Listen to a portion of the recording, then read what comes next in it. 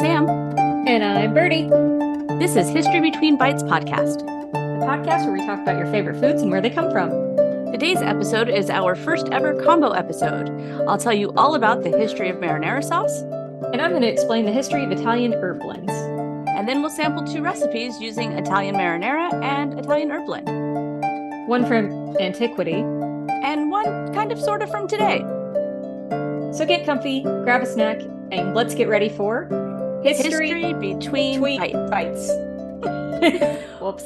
We'll get better at that once we figure out the visual aspect of this remote thing. I need a camera that actually fucking works. This is true. Also, I love that it's in our intro. It's the first ever combo episode. This is our 3rd time recording this, so it feels like we're veterans of combo episodes now, which is hilarious. Yeah, it's our 3rd time recording it, but our first time you guys will be hearing it, and probably not the last time we'll combine 2 topics that don't have a lot, but have enough that they can't be standalone episodes. Well, and there's a reason for us putting these 2 together today. We're not going to let them in. I'm sure they can guess it already, but there's a reason why we're doing marinara and herbs together. Oh yeah. So before I forget, because I think I've forgotten on the last 2-3 episodes, shout out to our very first patron ever, Matt. He's one of our beloved fans. Yes, I'm so excited. Not only do we have a Patreon, but we have a really good one. Yeah, he's great. He's phenomenal. I get feedback on every episode. He listens on time every time. Matt, you're the best. He Thanks even so much. heard the incorrectly published tomato episode. So I apologize for that nonsense, Matt. But thank you for listening and continue to listen. He was like, yeah, I just think that the editing was a little weird, but it was a good episode. And I was like, thank you, because really the editing was half done. Okay, we have a remote situation today because we cannot for the life of us figure out how to record in person with decent sound quality. So here we are. Say, without it being a complete shit show. Today is only half a shit show. Yes, only half a shit show. Well, and it's a learning curve. I feel like so much of starting something new, especially in the podcast world, is like you could only research so much before you have to just sit down and hit that record button. So yeah, I don't know. We'll get there. It'll get better. Sound engineering isn't one of my special interests, TM. So it's really hard for me to sit down and just read articles on it, even though I know it's something. It's like when I'm trying to do things in my history class, or more specifically my religions class from last term, where I was just screaming at the top of your lungs about all the misinformation about Jews. Oh my God. It was so bad. It made for really, really good afternoon lunch talks though with you. So that was fun. Oh, yesterday. And it's so funny. Sorry, it's so funny to see a non-Jew get so worked up about things.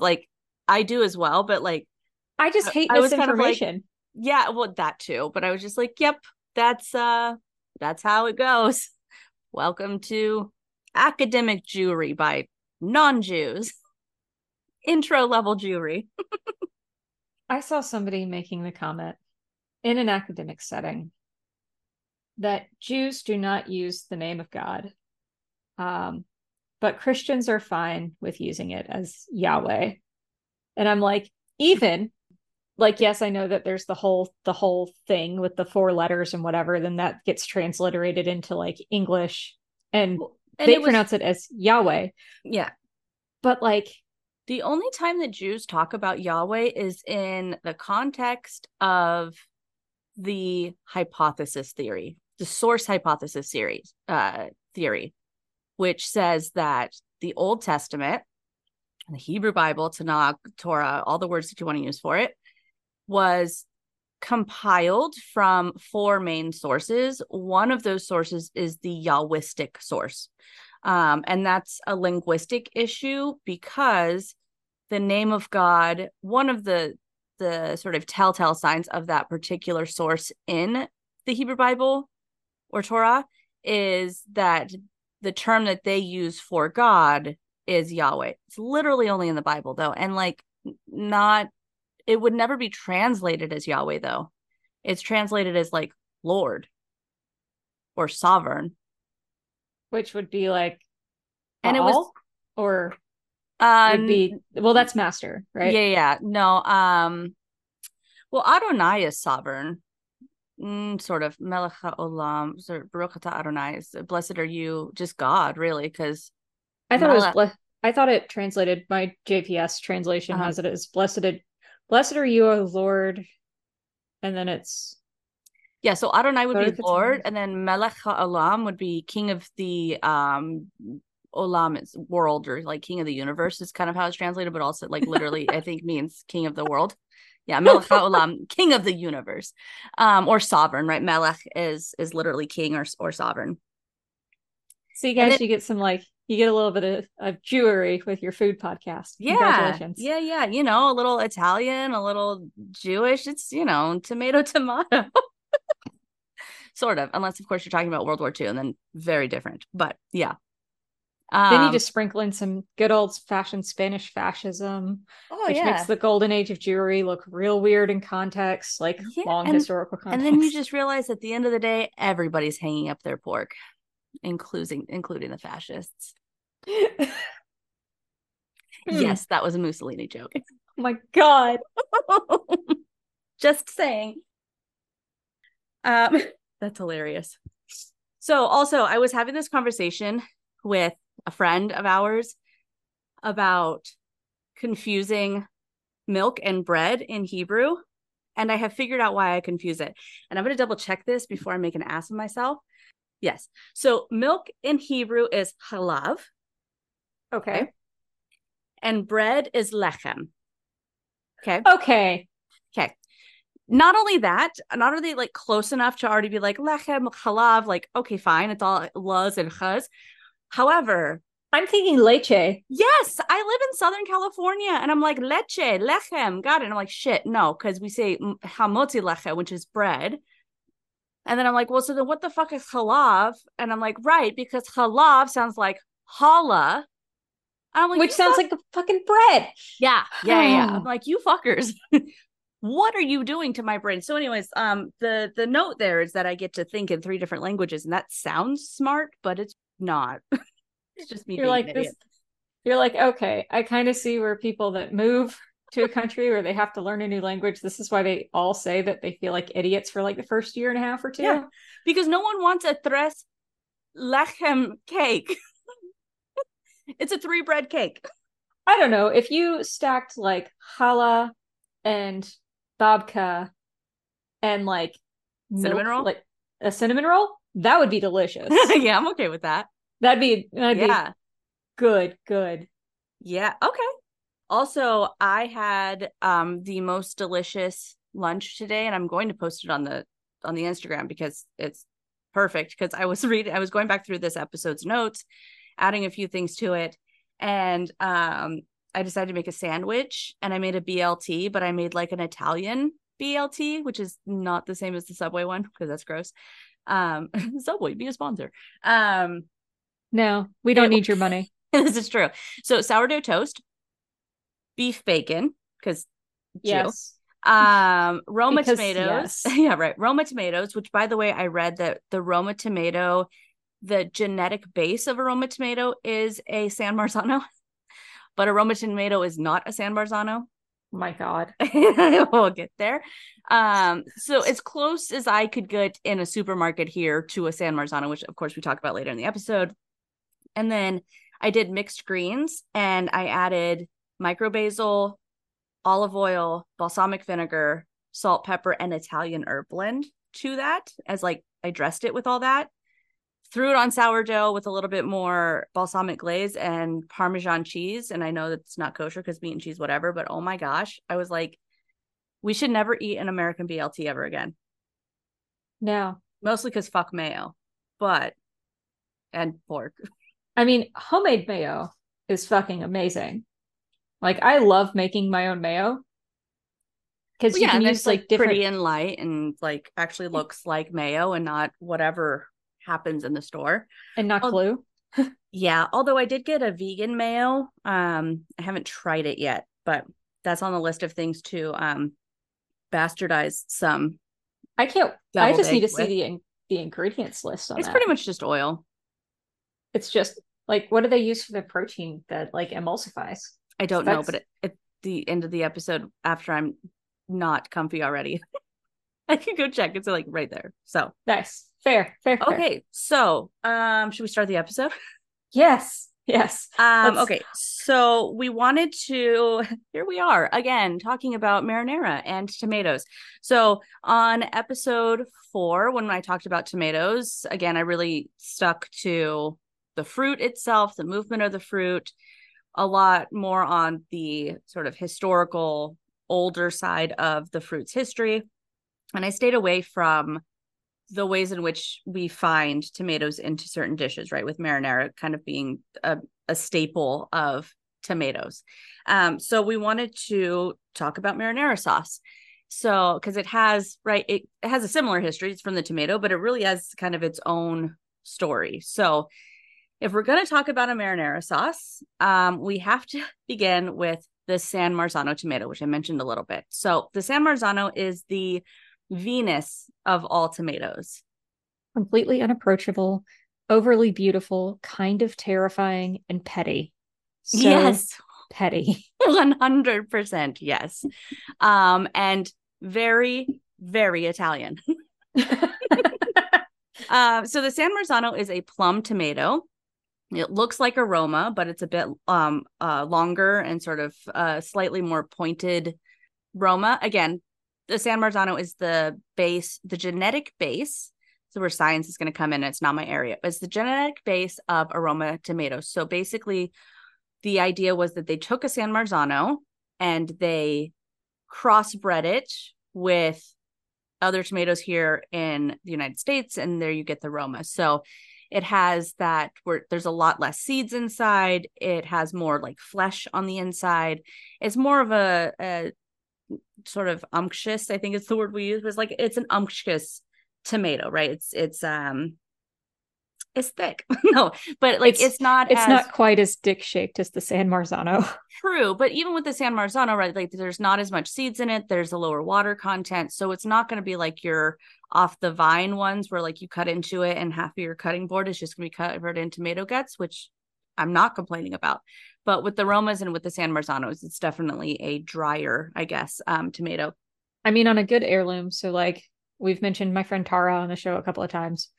Her homemade, like her homegrown tomatoes, Mm-hmm. they didn't leave tons of juice and guts on the board because they were really fresh. So Mm-hmm. when your tomatoes from the grocery store are doing that, it's because they've undergone, I can talk, undergone things like refrigeration and going through heat cycles and things like that. And that might not make them rotten or unusable, but it does affect the flesh on the inside. Well, and it's like this softer, I guess. Like, you know, if you go to the store and we all pretend like we know what we're doing when we're squeezing all the produce to figure out which one is the fresh ones to buy. Nobody really knows what they're doing, just so we all know. The only person I know that knows what they're doing is Hannah. And it is Yeah. wild to go to the store with her because she'll like sniff it like a fucking sommelier and she'll Mm-hmm. squeeze them Mm-hmm. just right, or she'll knock on the melons and she's Yeah. like, oh, this is a good one. I'm like, how do you? I Yeah. love No. food. How do you know Yep. that? No, the melon one is so funny to me because it's like first you want to look at, you want to knock on it because if it sounds hollow, then it's juicy. Then you want to look at the striations on it, right? So if it looks like it's been clawed at, all of a sudden, like somehow that means bee pollination. And so you're like, ooh, lots of bees touched this one. You're like, I don't know what that means, but okay, I guess it's good. And then a lot of people tell you to look at its butthole. And I'm like, in the store, like in front of everybody. Yes. And I don't know what I'm looking for, but they're always like that. The butt of the melon is where you got to look. And I'm like, but are you going to tell me what I'm looking for? Because really, I'm just staring at a melon ass.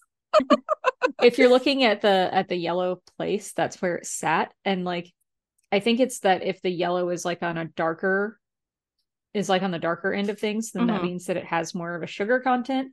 But I need to check Got it. that because again, I have no Yeah, fucking yeah, no, idea what I'm doing. nobody knows. I don't know. Hannah, I know that you listen. Tune Probably. in, send an Yes. email, send a text message, tell us what the fuck we're looking for at the grocery store. But the the Roma tomatoes that I have are very firm, right? They feel almost like you might can think that they were not ripe yet because they're firm, but they're the perfect color, so they're definitely ripe. You just beam them at somebody's head. If they don't squish, they're fine. Absolutely. If they squish, then you're definitely in the French Revolution, and you have a reason to be pissed because they're rotten. Sorry, I'm a nerd. And the bread union is probably getting upset, and then you're gonna have the Jacobites. It's gonna be a whole thing. This whole thing. I cannot wait to talk about the French Revolution and bread. But anyhow, it's butter and it's bread. That's I'm so excited. But right, so the San Marzano tomato, being the Venus of tomatoes, it looks like a Roma, a little bit longer. The San Marzano, so San Marzano is a place in between Naples and Salerno, and this is where the tomato gets its name because that's where it's from. What makes them special is the soil and the water in which they grow. So Naples is home to none other than Mount Vesuvius. Yes, the one that killed Pliny the Elder in Pompeii. I can't even say that Vesuvius killed Pliny the Elder. Pliny the Yeah. Elder killed Pliny the Elder. This is true. It's like suicide by cop is like suicide by Vesuvius. Yeah, I mean he was an idiot, right? Like Suicide by idiocy. yes, He just used a volcano. he did. He did. He was like, I'm gonna get an up close and image of this, and it's gonna be great. And even though a lot of people had evacuated, he thought that he was not gonna die. He was like, nah. Yeah, fine. Or maybe he thought, I don't know, men. But yes, so so Naples is the home to Mount Vesuvius, and this means that the soil is composed of volcanic ash, and it's this ash that is hailed as being the reason why the San Marzano tastes so good. And it's because of the special balance of minerals that makes their way into the tomatoes. So, quoting from 10 Tomatoes That Changed the World, which is apparently my new favorite book, the eruption. It's your new boo thing. It is. The eruption, while a disaster for the 20,000 residents of Pompeii and Herculaneum, although not as much as one generally believes, some 90% of the population escaped, was an environmental blessing, as the planet, literally turning itself inside out, refreshed the land. The left, after centuries of weathering, regeneration, and pasturing, was a landscape ideal for growing, among other things, one particular variety of tomatoes whose impact 2 millennia after Vesuvius would spread further than the volcano's towering plumes of smoke. Again, this guy, I've read that 75 times for you now. But this guy, I can't get over how he writes. It's such a good book. He writes so well. Like he writes like the old school food journalists. He does. And a lot of it reads kind of like that. Like it's a travel journal, food travel journal of sorts, but it has so much like academia in it, but none of the tone, which is great, especially as someone who either, if you're not familiar with reading academia, like you don't get that like, wow, this is boring, I don't know what I just read. And if you are familiar with it, it's not just another thing that you could read, right? Like, because sometimes we get academic tone has been the bane of my fucking existence recently. Yeah, it absolutely is. And I remember when I was done with my thesis, I was like, never, ever, ever again, unless I'm being paid to do it because I'm teaching, do I ever want to pick up an academic source again, just because of you're just bombarded with it for so many years. And now, of course, here I am being like, oh, I love it. We just need a little break. But yeah, he doesn't have any of that in the book, which is lovely. We were on a break. well, we were. So yes. So how do we get from a volcanic eruption in 79 CE to the San Marzano tomatoes of today? Part of the story is in the use and popularity of the tomato at large. And we talked a little bit about the slow growth of tomato popularity in Italy when they first came over from the New World. But we also talked about the nail in the coffin of tomatoes. That was the Renaissance, right? So yeah, Renaissance had the idea that tomatoes were cold and wet, which was feminine, which is unhealthy, yada, yada. And that really brought down the consumption of tomatoes, of course, with the other things like it being related to hemlock and belladonna and things like that. But it really was this idea of what is healthy to eat, what isn't healthy to eat, that was based on Hippocratic Greek medical theory that was flawed and stopped the tomato from being consumed right by a broader audience. So after but at least it was pretty, I guess. Yes, it was. They did grow it to be pretty. It's so decorative. Look at it. It looks like it'd be great in a sauce, but I'm not going to eat it. Yeah, this is true. I do. Oh, Yes, yes, yes. I do. that still drives me nuts because I'm like, how are you looking at this thing? And you're like, oh, this would be great in sauce. Oh, did you try it? No. Well, not only that, but like, how can you look at something and think it'd be great in a sauce without trying it? Like, even maybe by smell. Anyways, I'm sure it's because other people had tried it, but he was just like, I'm a proper fryer and I don't put things in my mouth that I don't know where they've been. Yeah, Oh. right. Yeah. Uh-huh. Uh-huh. I'm a Or proper fryer. I don't put things in my mouth unless I know where they've been. That's why I keep them from baptism all the way up until. Let me just stop myself there. yeah, yeah, yeah. We are not going to confirmation that theory. So after the Renaissance, the Enlightenment is born, and it's in this period that the medical theories of Hippocrates and Galen are pushed out for more quote unquote scientifically rooted theories. Amongst those are Sir Isaac Newton and Carl Linnaeus. So it is a more scientific time. I wouldn't necessarily put it on par with what we're doing today, of course, but you definitely see a shift away from that's icky It's and wet kind of things to trying to really put a ew, it's scientific, girly. yeah, trying to put more of a scientific categorization on things. Now, this is also the time when Christianity in the time period is also dominant. So you see kind of this, it's more scientific, but it's definitely still really fucking religious compared to what we would think of science today. Yeah, So, it wouldn't be like just culturally dominant. It was also financially dominant. yes. Like each of these men is funded by Yeah. the church Yeah, at the time. absolutely. And so Carl Linnaeus is often called the father of taxonomy, and he is a fascinating fucking side quest. Um, so he was obsessed with categorization. Categorization. I There can you go. talk today, particularly in the case of nature. So, like, this guy was obsessed with nature, right? And how to understand, like, just what do we call stuff? So every single plant that this guy encountered, he wanted to, categorize it into, like, a family and then names and yada yada yada. This was He also, go ahead. Oh, I was just going to mention that he also posited on the theory of like microbes, and Yeah. he called them animalcules. Like they're little teeny tiny, literally microscopic animals. And he's like animalcules, which is the most adorable name for them ever. But yeah, so he's obsessed with nature, and he adopted a school of thought known as natural theology. So the philosophy, while rooted in the Bible, was the idea that since God created all things, then the best way to study the nature of God was to study his creations. And like if you can't see or touch or communicate with your creator in any way, shape, form, or fashion, like it's literally in the book that with very rare exception, man is not going to be able to see the face of God or communicate with them or touch them or even like interact with them on a personal level. Mm-hmm. The best way to get to know somebody is through their works. Yeah. Like I'm never going to meet the bard, but I have read an absurd amount of Shakespeare, and I have the feeling that having a pint with him would be incredibly fucking hilarious. Yes and no. I just think Yes, I but think also no. what and I think that it is a really smart way to think about it. I think it's a very sort of it blends that like creativity and science and like trying to find answers to things, because that's all humans have ever wanted to do. But I also think that there might be a flaw in looking at the art to try to understand the artist. Oh yeah, like especially when you factor in things, and this is just kind of my off kilter side quest to the side quest.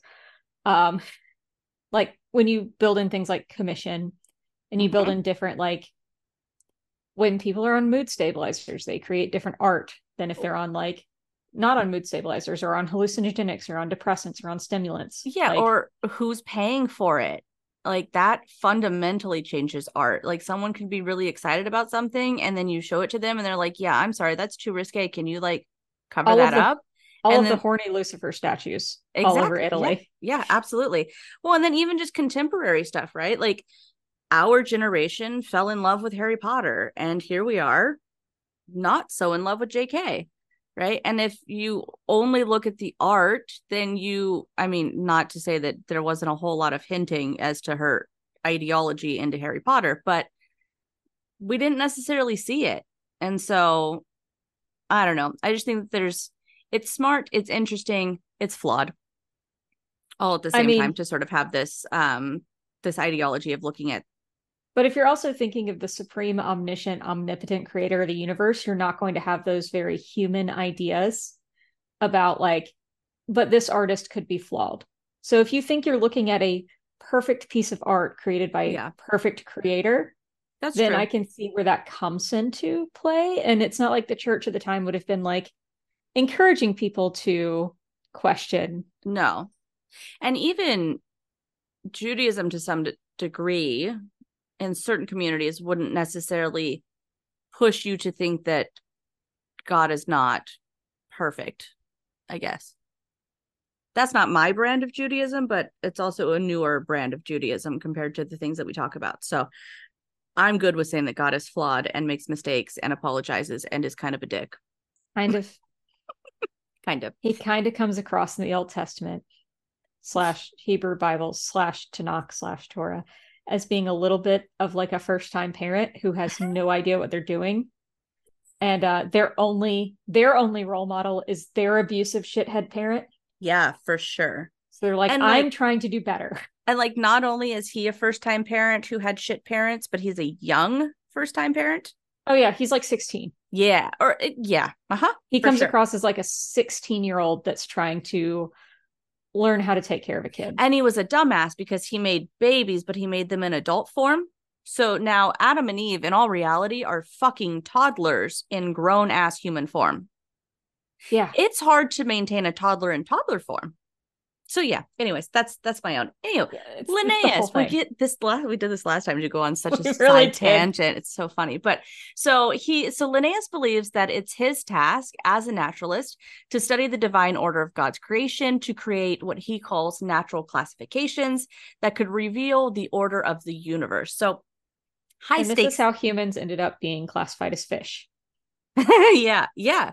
But like high stakes here for him, right? It's not just about reorganizing the world and taking away these really, really long, unpronounceable Latin phrases and trying to sort of co-opt them into easier dissectable things. He's really trying to like understand everything. So Well, the long, complicated Latin names and phrases for these things come from his classification system. That's why you have like yes. Staphylococcus sp, which means Staphylococcus species. Yeah. Yeah. Although before him apparently was even worse. Oh, yeah, no, it was worse. Yeah. Yeah. He just didn't really make it better.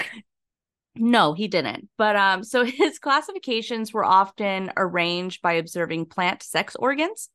And this is partly useful, but it's also like considered to have flaws in today's study of taxonomy and biology. A quick look at how he talks about plants really gives you an insight to the philosophy and how he's onto something with the idea that plants do have a gender. But the way in which he talks about it is just a bit not. I'll just read it for you. So Just read it. the flower's leaves serve as a bridal bed which the Creator has so gloriously arranged, adorned with such noble bed curtains, and perfumed with so many soft scents that the bridegroom with his bride might there celebrate their nuptials with so great a solemnity. I butchered it a little bit, but right, like you get the idea So here. he's horny for flowers. He is hella horny for flowers. Like he's just horny for classification, and then he's like, and flowers have dicks.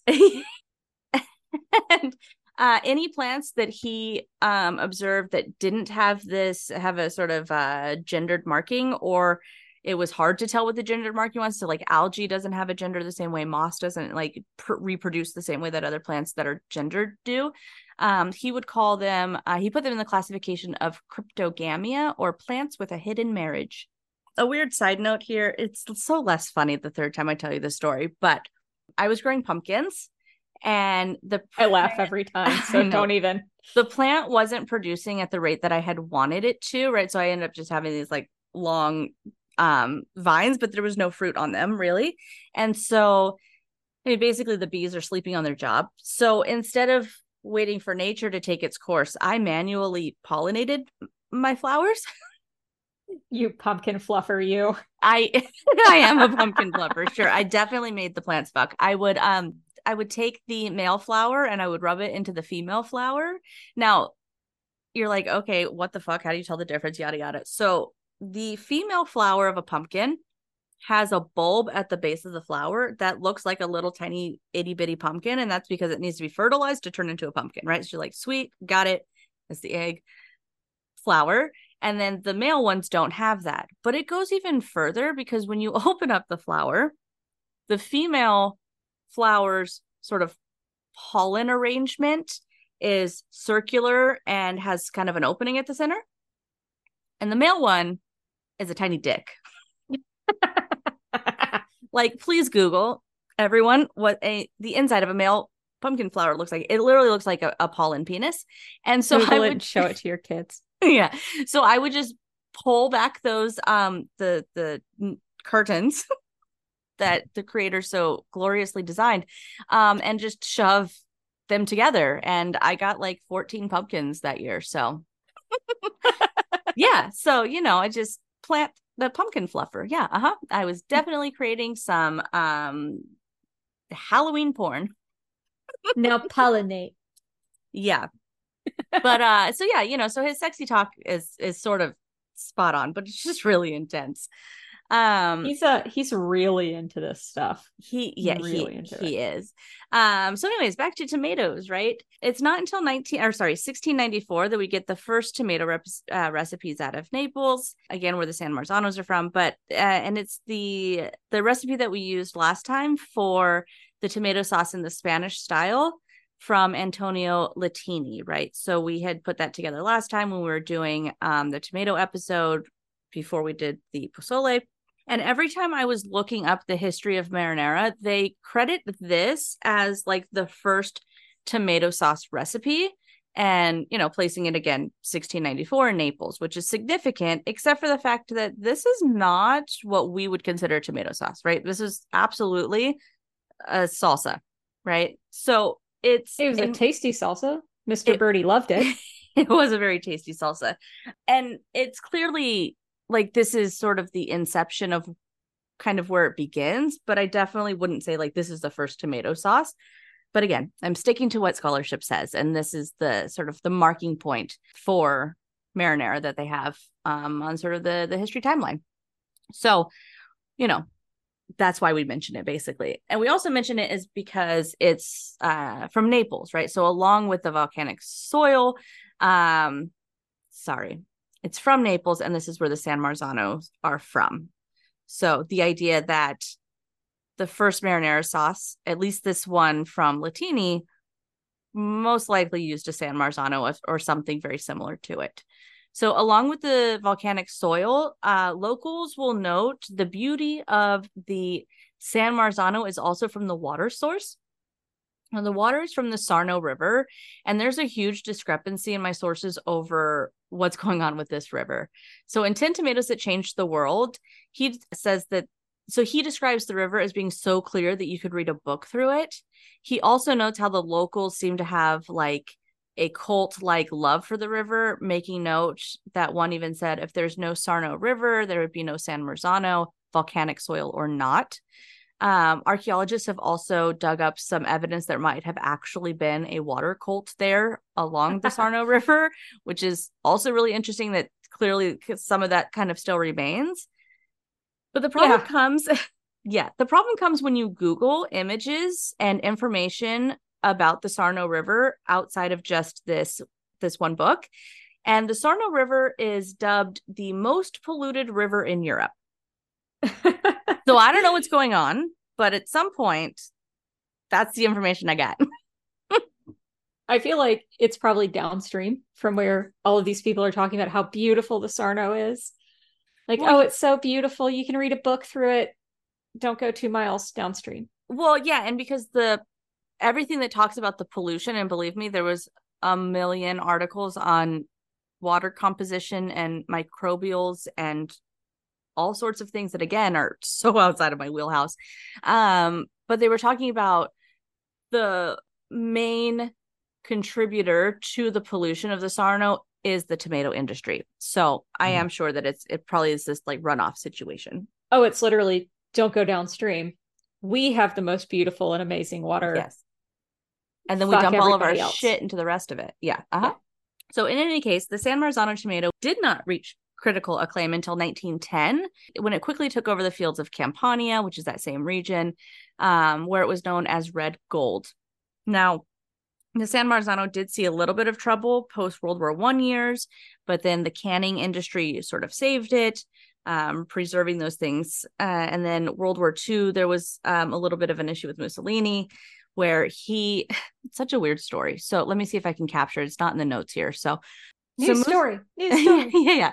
So Mussolini was trying, when he took over, when he was conquering, essentially, as he was spreading into North Africa, he was trying to bring with him like Italian culture and culinary things as well, right? Like he's trying to,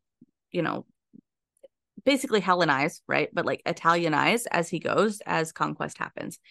But there was some issue, and I cannot remember it specifically, but there was some issue with the way in which pasta was made versus rice. And rice was a much easier staple to grow, and it was easier to sort of, just in the middle of a war to feed your people with rice versus pasta.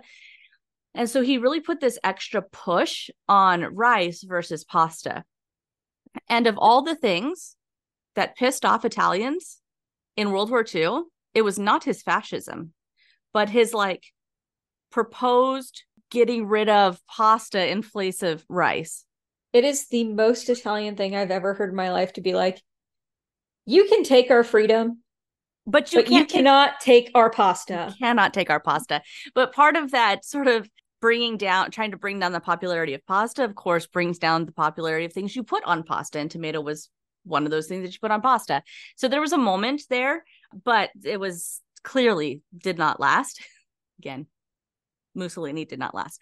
So then in 1990, no, he didn't. Yeah, no, he did not.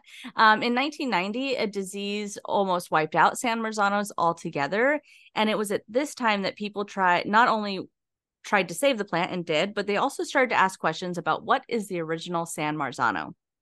And the issue was that it had been crossbred over so many years that scientists were people and scientists were finding it hard to figure out, like, if we're going to save this plant, we need to save the plant. We don't want to save sort of, a crossbred version of it. We want to get to the origins of the plant. And we don't want to save a lesser tomato. Yeah, right. It sounds so weird to say it like this, but yes. So they even brought out scientists to study the soil and to find original variety of seeds in the soil, which is insane. Eventually, they dubbed 2 varietals certifiable as San Marzano, but there still remains a lot of issue over this real versus fake San Marzano stuff. Okay. And this whole section makes me certifiable. Yes, this is wild.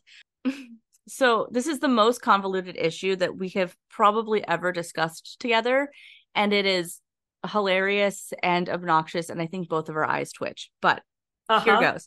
So the simplest explanation for how you figure out if a San Marzano, particularly a can of San Marzanos, are authentic is with a 2-part certification. So the first one needs to be the DOP seal on it, which is like a designated place of origin is the seal. So basically it's saying, right, if you have a DOP seal on a food product, it means that the place in which that can or that jar is for sure from the region in which it says on the bottle. So the other thing is that you also have to have a consortium seal on it. So the consortium is Italy. They're the ones who can certify the quality of the San Marzano. Now, the problem here is that the DOP seal is only regulated by the EU. So anyone outside of the EU can put a DOP seal on it and it can't be regulated. So not the best way. It's not ideal. No, it's not. And then the consortium seal, right, is sort of a second barrier there, and that has a little bit more seems a little more legit, I guess, because with those ones, you can turn the can over. You can see the canning date on there. You can also see which farm it's from. And so that seems to be maybe the better way to check for the authenticity of your San Marzano canned tomatoes. And It so also there we sounds like a really good way to jack up the price on tinned tomatoes. yes. But yeah, it's simple, right? So I got DOP on there, I got consortium seal, good to go. Not there we go. I got myself a San Marzano, right? Super easy? No. Does it So involve a government agency? it sure No. does. A couple of them. Yep. So Cinto, which is the most common brand of San Marzano sold in the United States, says certified San Marzano and have a DOP label on them. However, if you're in Italy, they would consider those to be fake San Marzanos, which is super fucking confusing because they're from the Sarno Valley in San Marzano and are the same seeds as a San Marzano tomato. Oh, this is stupid. Oh, this is so fucking stupid. So here we go again. So I'm reading out of 10 Tomatoes to Change the World because I cannot simplify this in a way that makes sense. So I'm gonna use Mr. Alexander's words here. So he says that he is in Italy. He's having this conversation. He wants to know what the fuck is going on. And so he sends an email to the head or, of some department at Cinto. And he's like, I'm expecting to have like a written letter back that's like, basically go fuck yourself, whatever, in a couple of weeks. That's not what happens. He gets a phone call within 30 minutes to explain to him how San Marzano is or is not fake. So here goes. So the guy at Cinto says the dispute is over labeling, not the tomato. Labeling, you forfeit DOP status over a label? Indeed. Even stranger, the dispute was over the label's use of the prohibited words, you'll never guess, San Marzano. So in oh my God. yes. So in the early 2000s, the resurrected San Marzano tomato had become all the rage in America. It was featured on the Food Network, hyped in cooking magazines, and praised by top chefs everywhere. Cinto, to quote, take advantage of free publicity, replaced the consortium-approved and trademarked term S. Marzano on their labels with San Marzano, which is what everyone was calling them. The American shoot first and ask questions later strategy didn't sit well with the consortium, which... So wait, pause. Yeah, Hold on. yeah. They just called the thing by its fucking name. Yes. And that's what caused this whole nonsense. Yes, because the trademark for the tomato is S. Marzano. And so now they want to change it to the longer version of the name, San Marzano. And the consortium are like, nope, you can't call it what it really is. You have to call it what it really is, abbreviated. It gets so much better.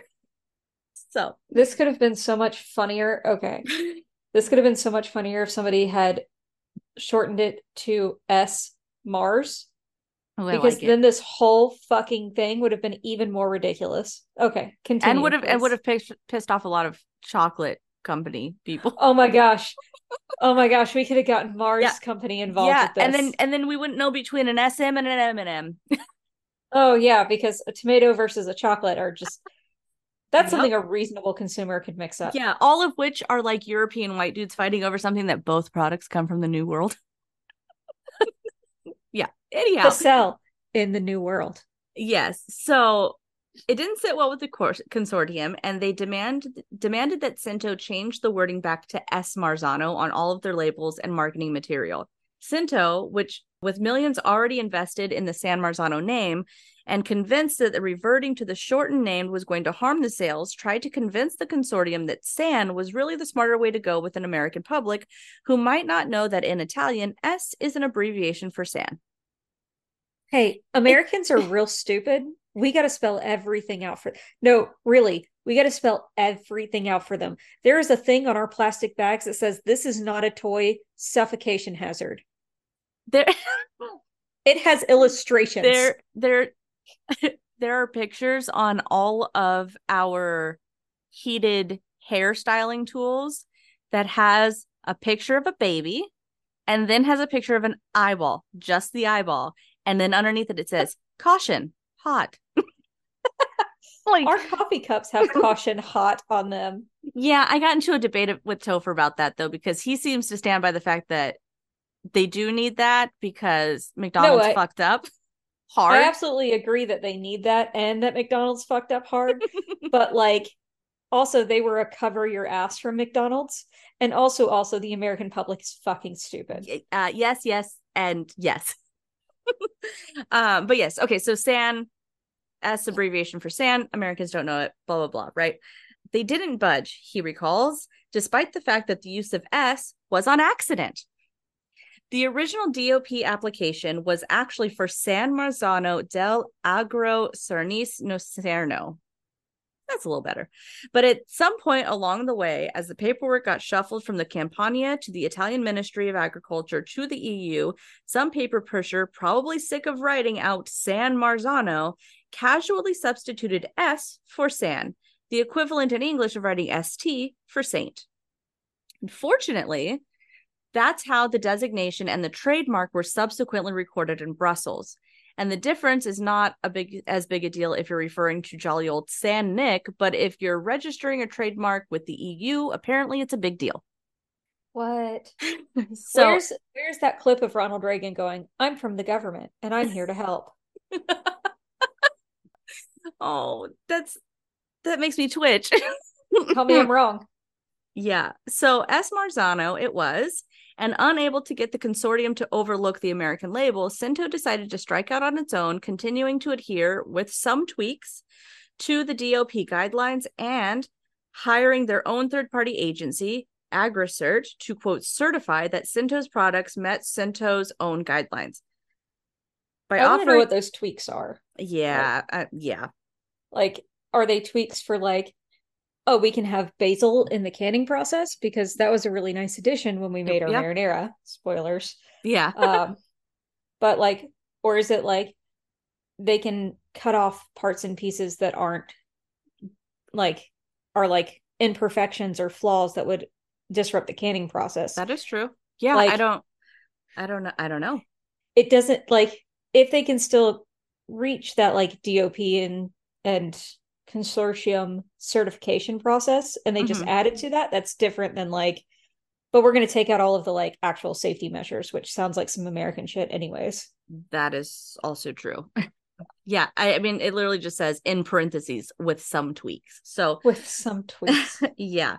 But also by offering a better crop price to the growers, they also took a good portion of the Sarno Valley farmers with them. And although some growers still grow for both Cinto and consortium canners, it really didn't leave a good taste in the mouths of Italy. Right? Then maybe pay your farmers better. This is also true. So the it gets better, right? The consortium fought back, initiating 2 class action lawsuits in the U.S. federal court against Cinto. Again, the tomatoes end up in federal court. This is the second time. This is the second time. That's right. They initiated 2 class action lawsuits on behalf of U.S. consumers who had been tricked into their purchases by false and misleading labeling and advertising. So you have an Italian company who is taking an American brand to American court for American consumers. Something about that smells like bullshit. Yeah, they just don't want them doing it. So they don't give 2 fucks about the consumer. They want to make sure that they keep their monopoly on being able to call something San Marzano. But again, so here we go. S. Marzano. Yeah, sorry. Marzano. Yes, S. Marzano, yes. So Cinto, the plaintiffs argued, could not possibly be selling, quote, certified San Marzano tomatoes because the consortium is the only entity which can certify and approve a San Marzano tomato. More damning, the suit also claims that not all of Cinto's tomatoes are grown in the official Sarnis Nocerno region and that they do not meet San Marzano quality standards, assertions that Cinto flatly denies. But it does say that they made some tweaks, so who knows? Okay, but you know what we call one agency or one company that has complete control over like an entire process for an entire product? We call that shit a monopoly. Yeah. And we break them up. Yes, we do. Or we used to. That's also true. Looking at you, Time Warner Cable. You're at AT&T. Fucking SDG&E. Oh, yeah, that for sure. I mean, AT&T was broken up. SDG&E absolutely needs to be broken up. SDG&E needs to be thrown into fucking Mount Vesuvius. Yeah, I'm really jealous. My neighbors got solar yesterday. Our landlady is looking at putting in solar, but it still hasn't happened, and I don't know if it'll happen before we leave. I'm Yeah, upsetty. they said that we're eligible for free stuff because of our energy consumption, but I just need to contact the landlord, and I don't know. I'm like, I don't need yeah. She can come out whenever she wants. We're not hiding anything, but I don't know. It just makes me nervous to have the landlord in my house. No, I get it, because when mine shows up, I get panicky too. And I For think no it's reason. I think it's like because I grew up in the projects as a kid, and like the state would come in and like investigate your house like For unannounced for what? to make sure that the people who you had listed living there were the only people who were living there. Oh, so they didn't give a shit about like your actual living conditions, just the No. amount of people there. Yeah, no, I mean, I guess if they saw like really bad abuse, they would turn it into CPS. But no, they just wanted to make sure that if like you're a single parent with two daughters, that you don't have a live-in boyfriend because then that adds to the income of the household. And then you can probably afford to go live in your own goddamn place and not live on subsidized housing. I'm from the government and I'm here to help. Yeah. Uh-huh. Anyways, welcome, America. That's what it's like to grow up underneath the poverty line. Anywho, okay, so in 2022, according to Cento, they shipped a recorded 1.5 million cases, that's 31.5 million pounds, of their certified San Marzano products to America, which is more than the entire consortium canned. They can do this because they know that the average American consumer likely doesn't know of the DOP, and also the consumer has probably heard of San Marzano tomatoes. They also can do this because even though San Marzanos are generally more expensive, Cento sells cans in Trader Joe's and Walmart stores for about the same price as other imported plum tomatoes.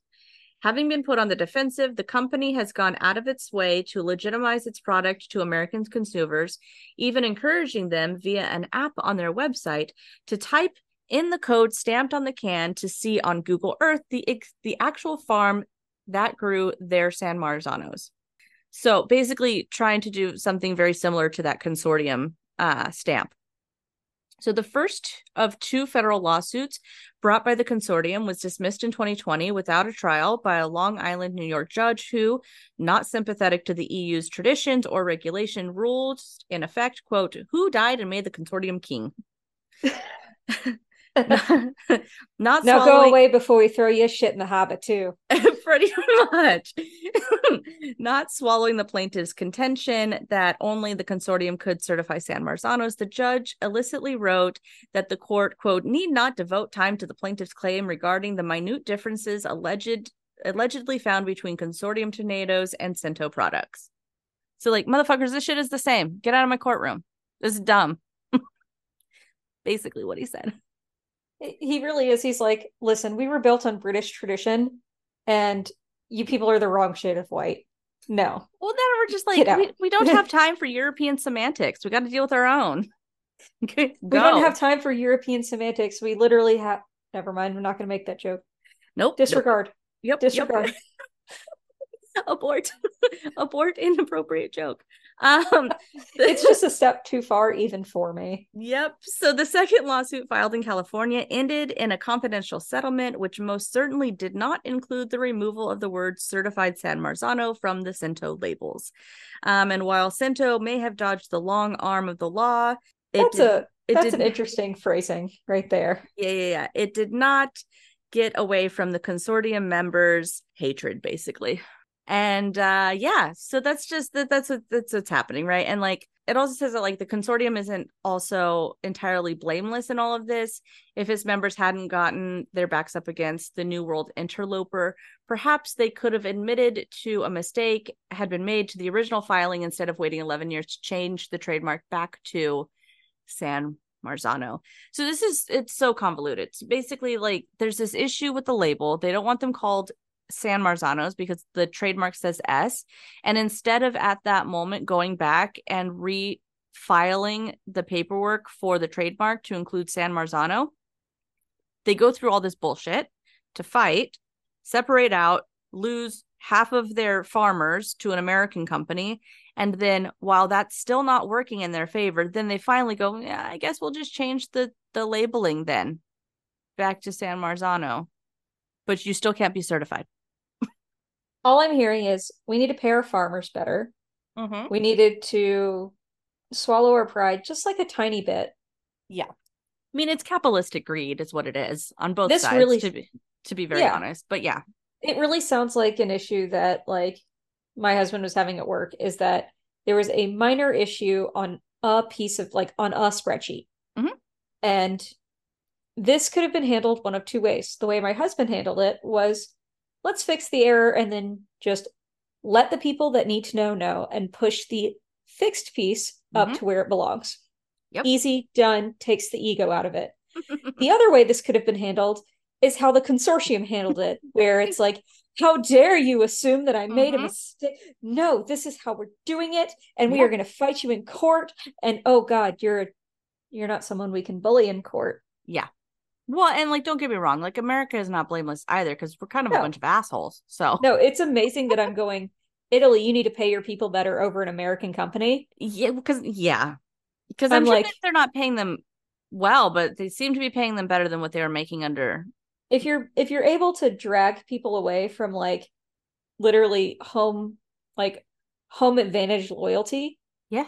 that says that something about their working conditions is even for an American company better than where they're coming from. Well, and these farmers, you're talking third, fourth generation farmers on this land. So these are people who have been on the land for many generations, who have been farming for Italy for many generations and have been like, sorry, my dude, got a Yeah, better like price from an American company. which is So just wild. Like it I'm is. sitting here going, are they being paid in like did Cinto sign the contracts in baby blood? I mean, it's an American company, so So yes, the answer is maybe. yes. The other problem with San Marzano is that this might not be an issue at all soon because the farmers are dying off.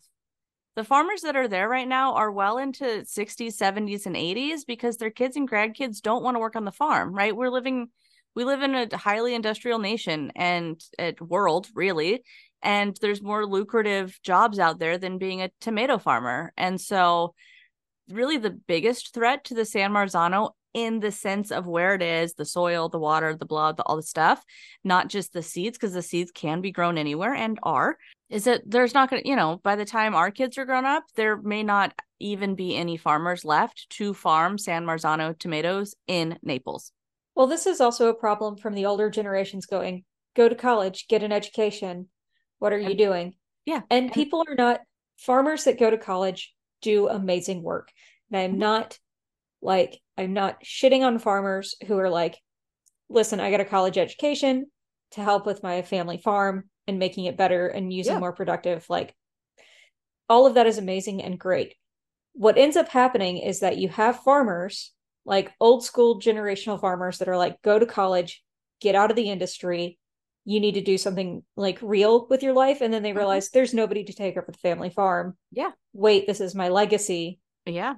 What or do I they do? or they don't want to adapt, right? They send their kids to college and they come back with all of these ideas on how to move into the future, but these farms have been doing the same thing the same way for hundreds of years, and you're like, no, no, we don't need to change them and update an irrigation system because we've been doing this way for forever and it's fine. So it's pushback on, I mean, it's just generational issues everywhere, really. What? Change is hard. Change is hard. But what the hell does this have to do with marinara sauce, right? I've this very long conversation about this one type of tomato. You'll never guess it, right? But marinara was first invented where? In Naples, right? Maybe Sicily, but probably Naples. And while we don't know the exact moment of invention, evidence points to this region, especially from that 1694 recipe from Latini, as being undoubtedly the place where marinara sauce could have been made from, the San Marzano, the original one, right? So you have San Marzanos in the region, you have marinara really being birthed out of this place. So it's really not a long shot to think that this is really what the original marinara flavor would have been, is with these tomatoes. Interesting. Marinara means seafaring or sailor style, meaning that the delicious sauce we most associate with spaghetti, pizza, and mozzarella sticks was an Italian merchant sailor's favorite thing to eat on long voyages. I can see it because it's delicious. Oh yeah, but I also keep getting this image of like the traditional like Disney pirate eating a giant plate of spaghetti, and that can't be right. Arma mia. Arma mia. Yes. Somewhere between 1694 and 1790, tomato sauce went from the very, very New World inspired salsa style to something that was put over pasta. And it was in this year, 1790, that the first recipe for spaghetti with tomato sauce was published in a cookbook, L'Appicio Moderno by Francisco Lenardi. Now, if you remember back to our honey episode, the ancient cookbook I used was Apicius, and this one is called the modern Apicius. So no doubt trying to sort of elevating this author to, a very high culinary status, calling himself the modern Apicius, which is also really cool that's what it was. There's this continuity now between, very ancient recipes and near early modern ones. Not to be mistaken for the modern Prometheus, which is No, very different. Very, very different. Decidedly different. So Lenardi is credited with being one of the first to use tomatoes in many dishes. He took credit for the invention of the Neapolitan tomato sauce. His recipe for tomato sauce is seedless tomatoes, onions, celery, garlic, and basil. And that's it. Now, sounds amazing. It does sound really amazing. Now, the putting of this sauce on pasta didn't happen until the early 1800s. This apparently became popular because of pigs. Yep. So, in 10 Tomatoes That Changed the World, he cites saying, up until the 19th century, ordinary people dressed their pasta with lard or pork fat because it was very good. In the middle 19th century, the breed of pig changed. Black pigs were replaced by large white, Landrace, or Duroc breeds because those pigs, the prosciutto was lighter in taste and the pigs grow much faster than a black pig. But their lard was no good. I have a funny lard story. It's a little bit off topic. I want to hear the funny. It's not. It's a lard story. Go. Okay, so Aaron and I were deciding to make Nashville hot fried chicken based on the binging with Babish recipe. Okay. This was back when we lived in North Carolina. Okay. And we make it, and we make it traditionally. So when you make the spice blend, instead of tossing on like a dry rub, you add some of the hot oil that you cooked in. We cooked in lard because that's what it called for. Okay. And then you brush it onto the chicken. And Aaron takes 2 bites of it, and then he sets down the sandwich, and he gives this really deep sigh, and he goes, "This is really good." I was like, "It is really good." I was having one that was not super spicy because I can't do super spicy and never have been able to. And then with the most heartbroken, like upset voice you have ever heard in your life, he's like, "It's because of the fucking lard, because we cooked in lard." And he was just like, it's so good. Stop it. Like everything about his grandparents made so much more sense to him in that exact moment. Got it. I was like, it's okay to like lard, Aaron, but I mean, he's also very healthy. He's very health conscious, and he's like, God damn it. Why is it so fucking good? Why is it so tasty? If this was awful, it would be easier. Well, yeah. I mean, there's a reason why people cook in bacon fat. Like it is delicious. Bacon fat chocolate chip cookies are like the tits. Yeah. But I had a friend in grad school who made candied bacon. Oh God, what were they? Were like ginger snaps kind of, but they're maple cookies. That sounds delicious. Maple bacon cookies or something like that. And they smelled amazing, but I was like, yeah, sorry, love bug, can't eat that. I've made Aaron like spicy maple bacon for Bloody Marys before. Oh, nice. Yeah. He's like you though. He doesn't like them dipped. Nope. He's like, if they put it in, I'll eat it. But otherwise I just have it on the side. I just feel like it's gonna sog up my bacon, and then you just end up with that like layer of grease on the top. Like, no thanks, I'm good. Yeah, the solidified animal fat on the top. Yeah, nope, not a big fan. I love your face every time I say that. Solidified animal fat, and she's just like, ugh, no thank you. Not interested. Yeah, so they switch out the pigs and the lard is no good. So instead of using lard, they start to substitute other ingredients, trying different things on their pasta, and tomato sauce is a hit. So the first recipe for tomatoes on pasta is from Alexander Balthasar Laurent Grimod de la Reniere, which is just one person with lots of names, and His who last name means the fox, so that's fun. well, and if you can't tell, he's a French chef. So in 1807, he published, L'Almanach. yeah, I looked it up. L'Almanach de Gourmand. And there is a myth that Catherine de' Medici, having been married off to the French king, Henry II, brought with her her Italian palate and the Mediterranean taste to basically invent French cuisine. And again, coming back to the Medicis, which is lovely, but it's this story's a little too perfect. In It's a little reality, too clean for world history. absolutely. And so in reality, La Reniere probably took the idea of pasta and pomodoro, so tomato sauce, from the place in which both pasta and tomato sauce originated, from Naples. Which wouldn't have been surprising considering it sounds like it was a real like agricultural culinary hub at the time Oh, and absolutely. is today. Is yeah, absolutely. And so a guide to Neapolitan home cooking published in 1837 included a recipe for baked vermicelli al pomodoro, and in 1891 Italian cookbook called Science in the Kitchen and the Art of Eating Well, a practical manual for families, which we have to get because it's probably ridiculous and Hilarious. amazing. But they published two recipes of tomatoes and pasta. One included meat, but the other was a simple pasta al pomodoro, where the sauce is tomatoes, a sauteed onion that is discarded later, butter, olive oil, and grated cheese. That's it. That sounds A, amazing, but B, why would you just saute up an onion to discard it later? Yeah, I know. Just keep your onion in. But I don't know. It's what, 1891. They don't have immersion blenders. Maybe it was just too hard. Oh my God. But you know to cook an onion until it's translucent. Like, Yeah. Yeah. come on, guys. Yep. But this recipe was suggested to eat over short pasta like penne. So Gotcha. one form of marinara has made its way into the history of North Africa. The tomato no doubt came to Africa far before World War II. In fact, it predates World War II by 100 years. And even though like there's no actual record, one of the earliest records of tomatoes in North Africa is from 1839 in Liberia.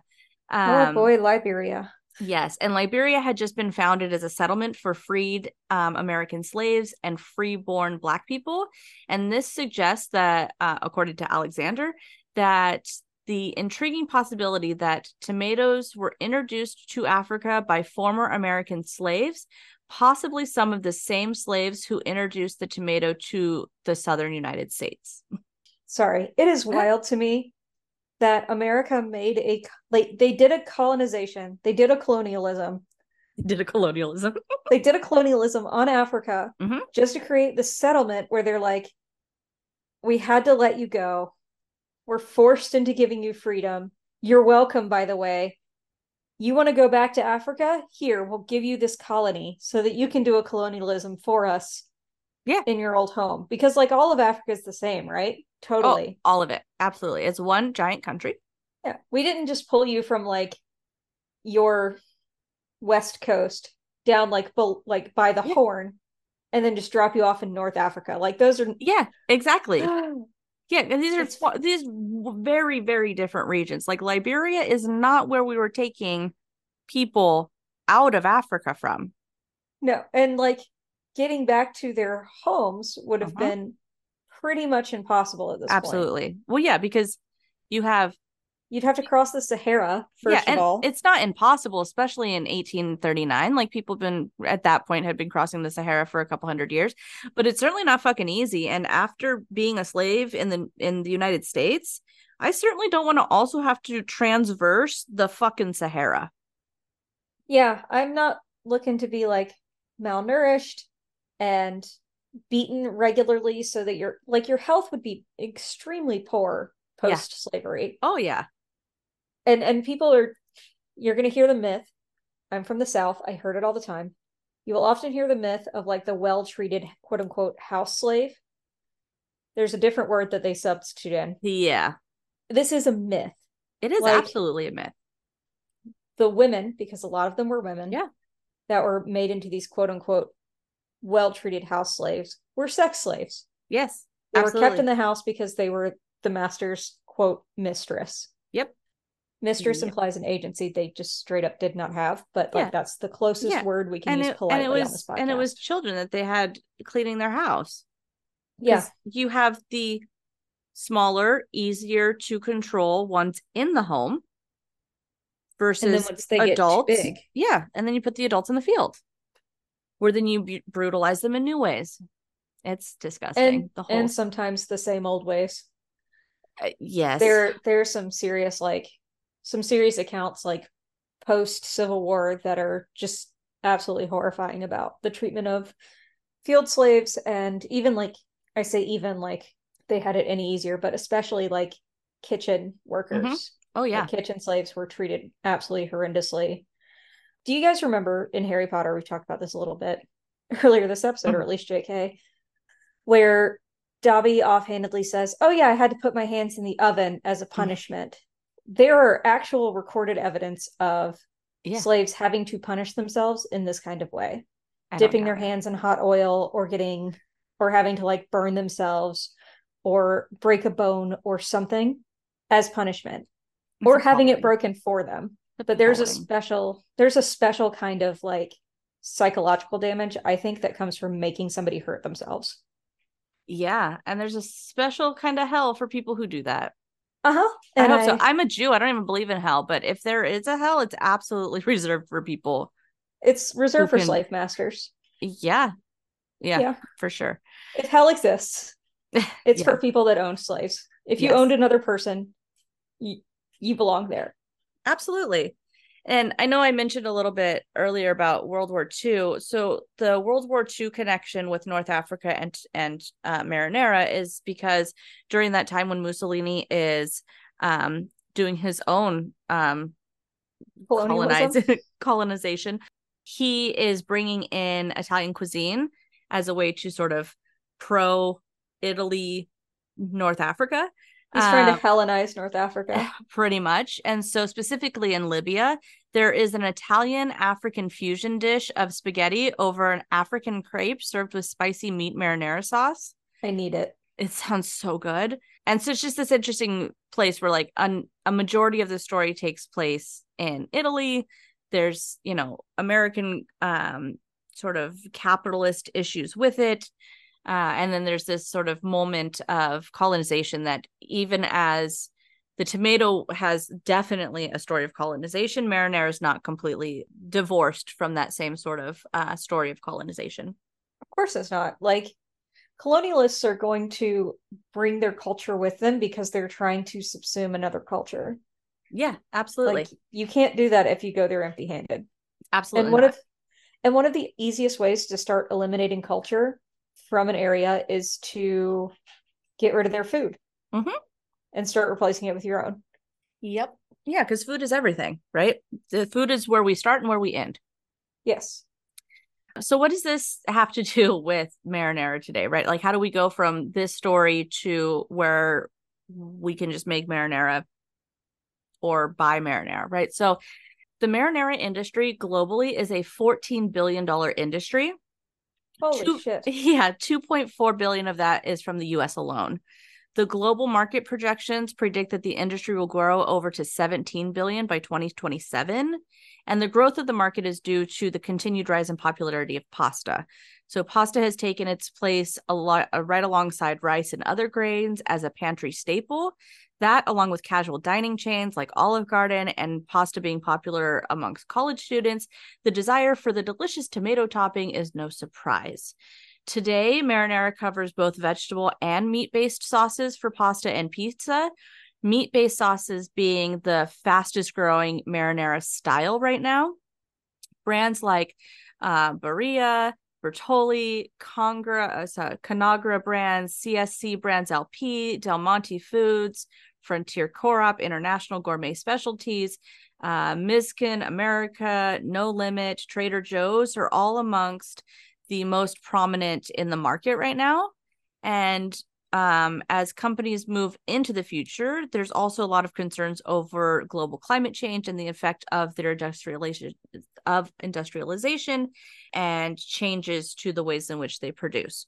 So the Grandview Research Review.com, which is an American research company that is licensed out of California, has noted some of the things that marinara companies are doing to sort of lead the way into a new age of industrialization. So in November 2021, Campbell's, the soup company, right, announced its new science-based target, SBT, for reducing greenhouse gas emissions. The Science-Based Target Initiative specifies and supports best practices in carbon reduction.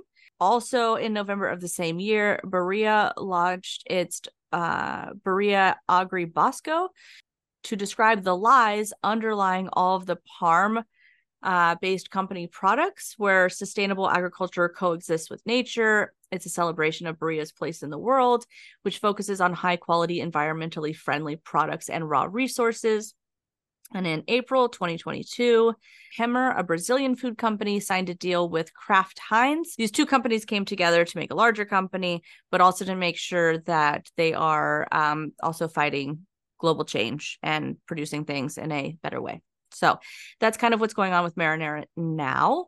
Yeah, we go from something that's very Italy-based, Naples specifically, this whole issue with San Marzano's, to literally a $14 billion global industry of pasta eaters. I mean, you literally saw me pull pasta or pizza sauce and diddlini out of my pantry and eat that the other day. Oh, absolutely. Yeah. And I mean, it's everywhere, right? Like spaghetti, especially like just a, dry pasta and a pre-canned marinara sauce. That's in all, I promise it's in at least 98% of American pantries. Yeah. One of the things that I ran into when I was doing the research on marinara is there's a difference between marinara and pizza sauce. And when people are talking about marinara, it's very important that they make sure that people know that there's a difference. So we're gonna have to talk a little bit about the difference between marinara and pizza sauce, okay. Marinara is cooked and is a thicker sauce because the water content has been evaporated out through cooking. It's often made with garlic, basil, onion, and olive oil. Pizza sauce, however, is thinner and not cooked, not at least before going on the dough. And it is often a simple mix of pureed tomatoes, salt, pepper, and olive oil. So these differences here, well, I don't know, seems a little silly sometimes to be so intense on how it's written about. It's a difference, right? You wouldn't necessarily dip They do matter. They do matter because you wouldn't necessarily want to dip your mozzarella stick into a pizza sauce. Not necessarily. It would be very, very thin, and I don't think would have enough sort of a robust taste to it to really do what you're hoping to do. I have seen like some New York pizza places do absolutely amazing, like they'll cook it for like 24 to 48 hours so that it's like a very robust sauce that has time on its side. Yeah. But yeah, I wouldn't necessarily want to have just straight tomatoes and salt that have been cooked for a long time over marinara sauce. Well, and the pizza sauce isn't cooked though. That's why it's thinner. So it's just it's fine. It's just crushed up. So you keep a majority, if not all of the liquid, add a little salt to it, little pepper, some olive oil, and that's it. Versus the marinara that would have been cooked down. That's why I like the pizza sauce that America's Test Kitchen has. It's not cooked, but you remove as much of the liquid as you possibly can. And it has like these other elements of garlic and oregano. It was delicious. It is delicious. It works well as a dip and as a pizza sauce. Yeah, it did. Okay, so I've talked a bit ad nauseum over marinara sauce here. So how do we get from a pizza sauce that just has these really simple ingredients into it, and even a marinara sauce that seems to have like, garlic, basil, onion, olive oil, to having an inclusion of a lot more herbs in it, right? I don't know. When we first started talking about this, it was like, oh, marinara sauce. And we're listing off all of these herbs that we associate, or at least flavors that we associate. So I've talked about marinara sauce and literally have mentioned almost no herbs. So how do we get all the flavor that we associate with marinara and pizza sauce? Birdie, please tell me all about Italian herb blend. Is it old? Is it new? Is it even Italian? Oh, well, Sammy. Italian herbs. They're ubiquitous, so much so that like everyone listening to this probably has a bottle or packet or jar, unless it's our singular listener in Italy. You probably don't. We'll get to there. Mm-hmm. But they probably have one of these things in their spice cabinet. And I'd love to tell you all about who created the first Italian herb blend and why and how it was marketed and like what it's based on. Is it based on some ancient Mediterranean blend passed from mother to child, crossing generations and continents to end up in your loving hands? I really want to tell you all these things. I really, really would. That's a pretty good indication that you're not. Alas, you and I are both disappointed. I couldn't find shit on Italian herb blend's origins. I can't find who created the first one, who marketed it the first time in America or elsewhere, why they did this, how they managed it. Not shit. None. Nothing that could be proved or had any more citation beyond, well, of course that's how it happened, which is, as you and I know, fanciful bullshit and magical thinking. Absolutely is. I'm not going to call them out too hard because they did have a lot of really good information, but like Food Network mentions that it's from an ancient Mediterranean blend, which makes sense because that's where all of these fucking herbs are from, but they don't cite their sources. Cite your source. Well, yeah, and then like and then they don't tell you if it's a dry or fresh blend either. Like, no, they don't tell you if the quote unquote ancient Mediterranenean blend was dry or fresh or anything, or if it was like a Garni style thing. They don't mention anything. Okay. Okay. Take a moment. Okay. Breathe through the disappointment like I'm doing. Meditate on the frustration I went through trying to find this and understand how much I wanted to tear my own hair out. I believe it. I have been up against a number of research topics that don't pan out the way we thought. So what did you find? All right. So now that we all understand I didn't skip this bit to spite you, dear podcast listeners, the actual Italian herb blend, what I can tell you is that there are 6 major players that make it a proper Italian herb blend TM. And those players are thyme, oregano's hot cousin marjoram. I don't know. Marjoram is how I pronounce it, but I've heard marjoram as well. Yeah. It's just the margarine thing. It's a whole thing. Mm-hmm. Basil and Sam's absolute favorite ever, rosemary. I'm coming around to rosemary. I feel like we've had it. I think we've used it in almost every dish that we've made so far, which is, not that many, and I haven't been upset by any of it. I think the reason why I didn't like rosemary was because one of the first times I had it was in a cocktail and it was too much and just like dominated all of the other flavors. So really it was just like rosemary water. Bully. It is. And then the second time I had it from it's a local restaurant here that I want to take you and Aaron to. And I'm hoping that the potatoes are better than they were last time, because I think the cook that day just bombarded it. So it was like cubed roasted potatoes. And I think that they used rosemary like in the cooking process. So like not only did they, roast the rosemary with the potatoes, but then there was also fresh rosemary over it. Right. And little to no salt. I would no. Yeah. No. Yeah. And like it was too much. It was like, I don't know, just like chewing on rosemary and smelling and just like the whole dish, and potatoes take on a lot of flavor because they're not particularly flavorful themselves, and so I think they just sucked up all the rosemary. I don't send food back. I would send those potatoes back. Yeah, well, we brought it home, so I was gonna take it back. Yeah, that's fair. Yeah. Okay. All right. But anyhow, rosemary, I'm coming around. You're coming around to rosemary. That's good. Okay, the B team that might get called in on Italian herb blends include garlic, sage, savory, fennel seeds, and even red pepper flakes. Like all of these might be found in a blend that you will pull off your shelf. I love a red pepper flake. Me too. I like to add it myself Me too. personally, Yeah. but one of these that I found is, or two of these that I found are a lot more common, are going to be garlic and savory in like your Italian herb blends. The one that I end up using most often has garlic, sage, and savory along with the A team. Nice. Insert theme song here. I Anyways, think sage could work well in an Italian blend. yeah, it just tends to be a bully, so Yeah, it like does. Got to a be a little little careful. a little goes a long way, sort of Speaking deal. of a little, I'm looking at my sage plant right now that I have in my little, you know, The one with the leaf as big as your hand. there are 7 leaves bigger than my hand now.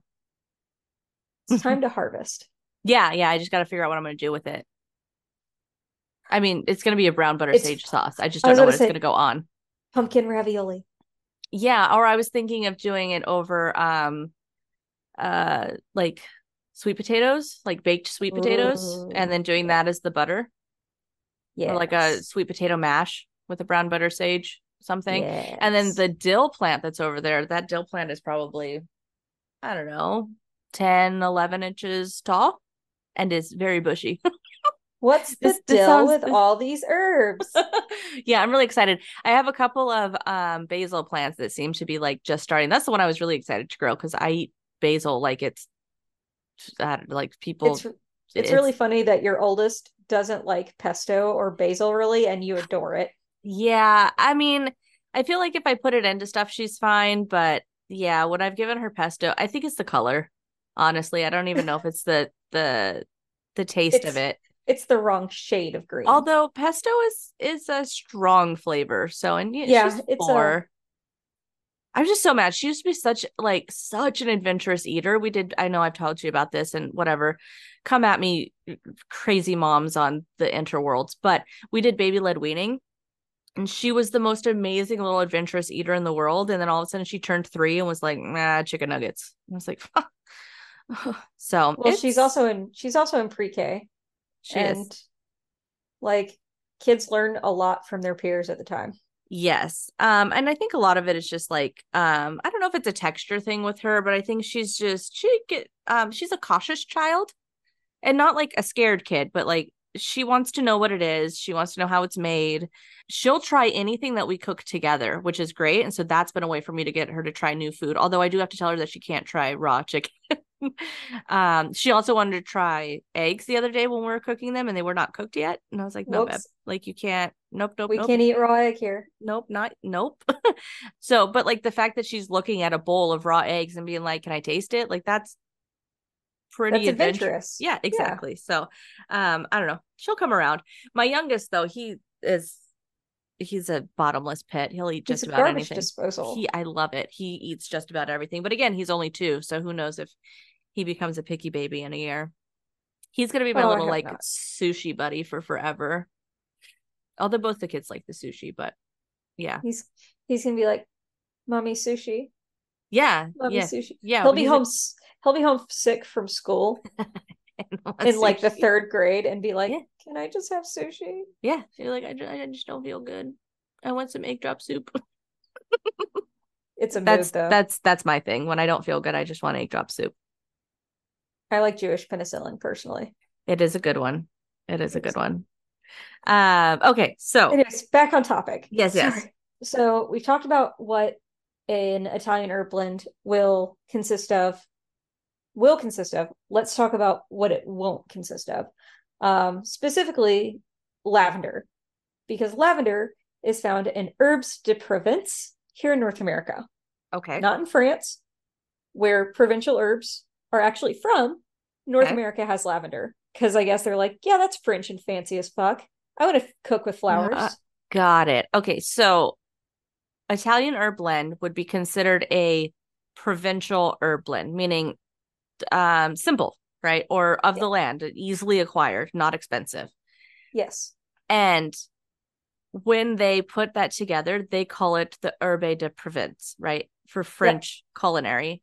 uh French cuisine, for quick. but it's different than Italian herb blend. Got it. And then when Americans get their hand on it and see that it's French and they have to make shit fancy, they're like, oh, we're going to put lavender in that because French cuisine is the fanciest of all cuisine. Correct.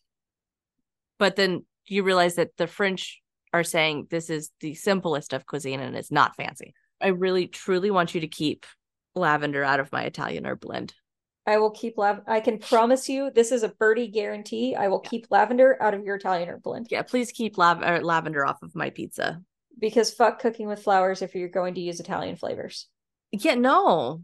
Like you can put lavender on a flatbread that has a very different flavor palette, like I don't know, a fruit and honey and something, but or like tomatoes? No. In sugar cookies. Mm-hmm. Lavender sugar cookies are great. Lavender lemonade is great. Yeah, I don't know. Lavender reminds me of my wedding, which is like nice and lovely and all, but does not remind me of my wedding food. It reminds me of my centerpieces and bouquet. And I went way crazy and I made my own centerpieces, which means that I took wine bottles and I painted like hodgepodge on them and then I rolled them in dried lavender. So not only did the venue smell like lavender, but my house, because that's where I was making them, smelled like lavender for a very long time, which again is lovely, but I can't imagine. But it doesn't make you like drink like yummy. It doesn't. I can't imagine like trying to drink like lavender Earl Grey and being like, oh, this smells like delicious. I'd be like, wow, that smells like my centerpiece is. I love a lavender London fog, but that's because it's a very, very subtle flavor. Mm-hmm. I'm all for trying it. I just am concerned that my first thought is not going to be food association, which is hard to try to eat things that you don't have a food association with. It's reasonable. Like trying to eat guinea pig. There's a coffee shop right by the shul that has the lavender London fogs. We should go at some point. Which one? Which one's right by the shul? Is it Brew? Yeah, it's Brew. Okay. Well, because I didn't know if it was Brew or if it was the Thai tea place. I don't think I've ever actually been to the Thai tea place. It's a place. It's fine. Yeah, it's fine. All right. It's okay. I mean, I don't drink boba. No. Sorry, come for me, the world, especially any of my like university. I almost named the university. Any of my university students, they have no idea how I don't like boba, but I don't. Some people don't like drinking giant fish eggs, guys. Yeah, not a big fan. Not a big fan. And so like if you're gonna go to a place who is like more known for their boba than anything else, like it's all right. It's fine. Yeah, I didn't get the Thai tea there. I got a chai tea, and which is stupid. I got a tea because chai just means tea, and I should have gotten the Thai. Thai tea is amazing. Thai tea is awesome. Anywho, sorry, lavender. Back to lavender. Not cooking with lavender. Not cooking with lavender. But you'd think with this herb blend that we've just discussed, there must be a ton of authentic Italian recipes that use it. Absolutely. Right? Yes. Oh, you poor sweet summer child. No. Oh, okay. This Italian herb blend, the Italian herb blend TM we are talking about, is super common in American cooking. Yeah. It's actually fairly popular everywhere in the world, but Italy. I'm pretty sure it's one of the longest standing beefs Italy has with Italian American cooking. I'm not counting out that San Marzano is bigger. This just might be older. Yeah. I feel like this tracks though for American cooking because we kind of do that to all quote unquote exotic cuisines, right? Like we make them Americanized and we make them convenient. Well, and like, I mean, I know this isn't the American dish, it's the British dish, but like we hail tikka masala as being like, that's Indian food. Nowhere in fucking India are you going to get tikka masala. Like that's a, I mean, you might now. True, but it's a European invention and it's popular here in the States and it's like coined as like authentic Himalayan taste. And you're like, sort of, okay. Yeah. And then, then if you eat something that is like the much more traditional dishes end up being less popular than say a tikka masala. Which is, it's frustrating. Also, curries, as we know them today, were created in the Mughal Empire, not in the Indian portion of the Mughal Empire. No, because the Mughal Empire was Islamic. Yes. Yeah. So it was primarily in the Middle East. It did take over like parts of northern India. You know this, but Our listeners don't. our listeners don't. So I'm just like, you came in, you took those flavors, you took them back to the Middle East, and you decided to make them into curries. Yep. And curries are delicious. Don't get me wrong. They're awesome. All right.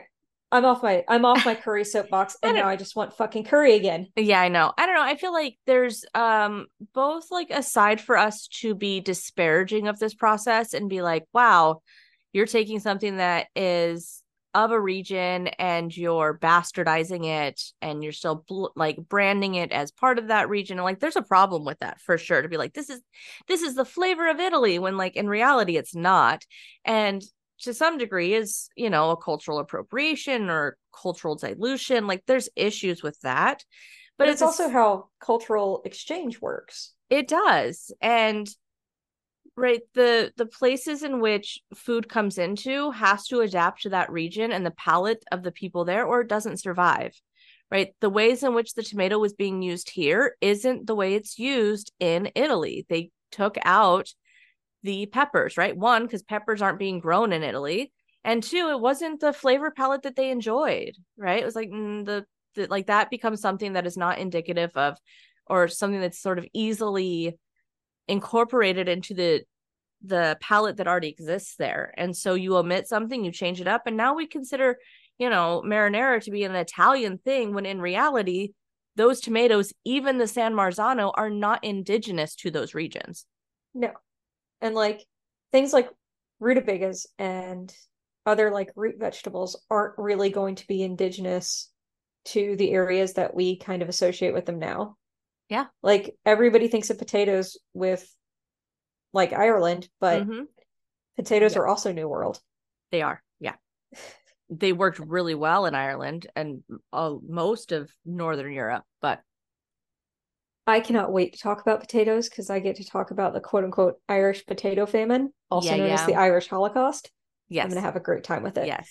I Anywho's, feel like there's a couple of episodes where we're just gonna have to like both do research and just like compare notes, basically, because I feel like we're just gonna be so in love. Like potato might be one of those ones that we're like, that needs to be not a twofer episode, but that needs to be like a joint episode. yeah. Because I think we both love the idea of doing it. And then one, we don't have to like, well, who gets it kind of a thing, which is weird. But also there's so much information on potatoes that like even tomato could have been a sort of co-opted subject where it's like, cool, I'm going to take this region, you take that region or time period or whatever, and like then compare notes kind of a thing. Yeah, but you found like the best book in the world on it, so At least from a reading standpoint, yes. I mean, don't get me wrong, I think that the research is amazing too, but it was also really nice to read. yeah, that's kind of what I meant is like it's Yeah. the best in that it had really good research behind it and it's extremely readable. Yeah. Yeah. Anyways, all of that to say that this is an Italian, like a legitimate herb blend here in the States. And it's extremely common, not just in Italian American recipes, but in everyday Americana cuisine. Like my dad's meatloaf, like a lot of meatloaf recipes via Google, they have Italian seasoning in them. Like pizza sauces often included. Subway, once again, sorry, Subway. No, I'm not sorry. You're a giant mega corporation. Subway lets you add it onto whatever sandwich your sad little heart desires in their lineup from hell. Yeah, but anytime I go to Subway, which is very rarely, but sometimes I do, that shit's going on it. Duh, because you want to add actual flavor to their Yes. sad To my cold, their sad cold cuts. Yeah, to my yoga mat loaf. I only It's eat it when I'm on classified I as. only eat it when I'm on campus and I don't want like hot food. I used to live basically on Subway's buffalo chicken and cheese flatbreads Nice. when I was in training for the army because it This was is like the one restaurant on post that was not just terrible. this is another one of those moments where like we always joke that you married me. I married you because that is 100% That's what Topher would like. He's obsessed with any form of buffalo chicken. Good, bad, frozen, fresh, chain restaurant, on fries, in a burger. It doesn't matter. Oh, I'm gonna make him my buffalo blue cheeseburger at some point then. He doesn't like blue cheese. He also doesn't like ranch. What does he eat with his fucking wings then? That's it. Just the wings. What a monster. Yeah, he doesn't Okay. he doesn't dip. I technically don't dip my wings into a sauce either. I just eat it with whatever sauce, but then I eat my vegetables because I like to get my vegetables in. And then I also eat his vegetables because Topher will eat like a carrot.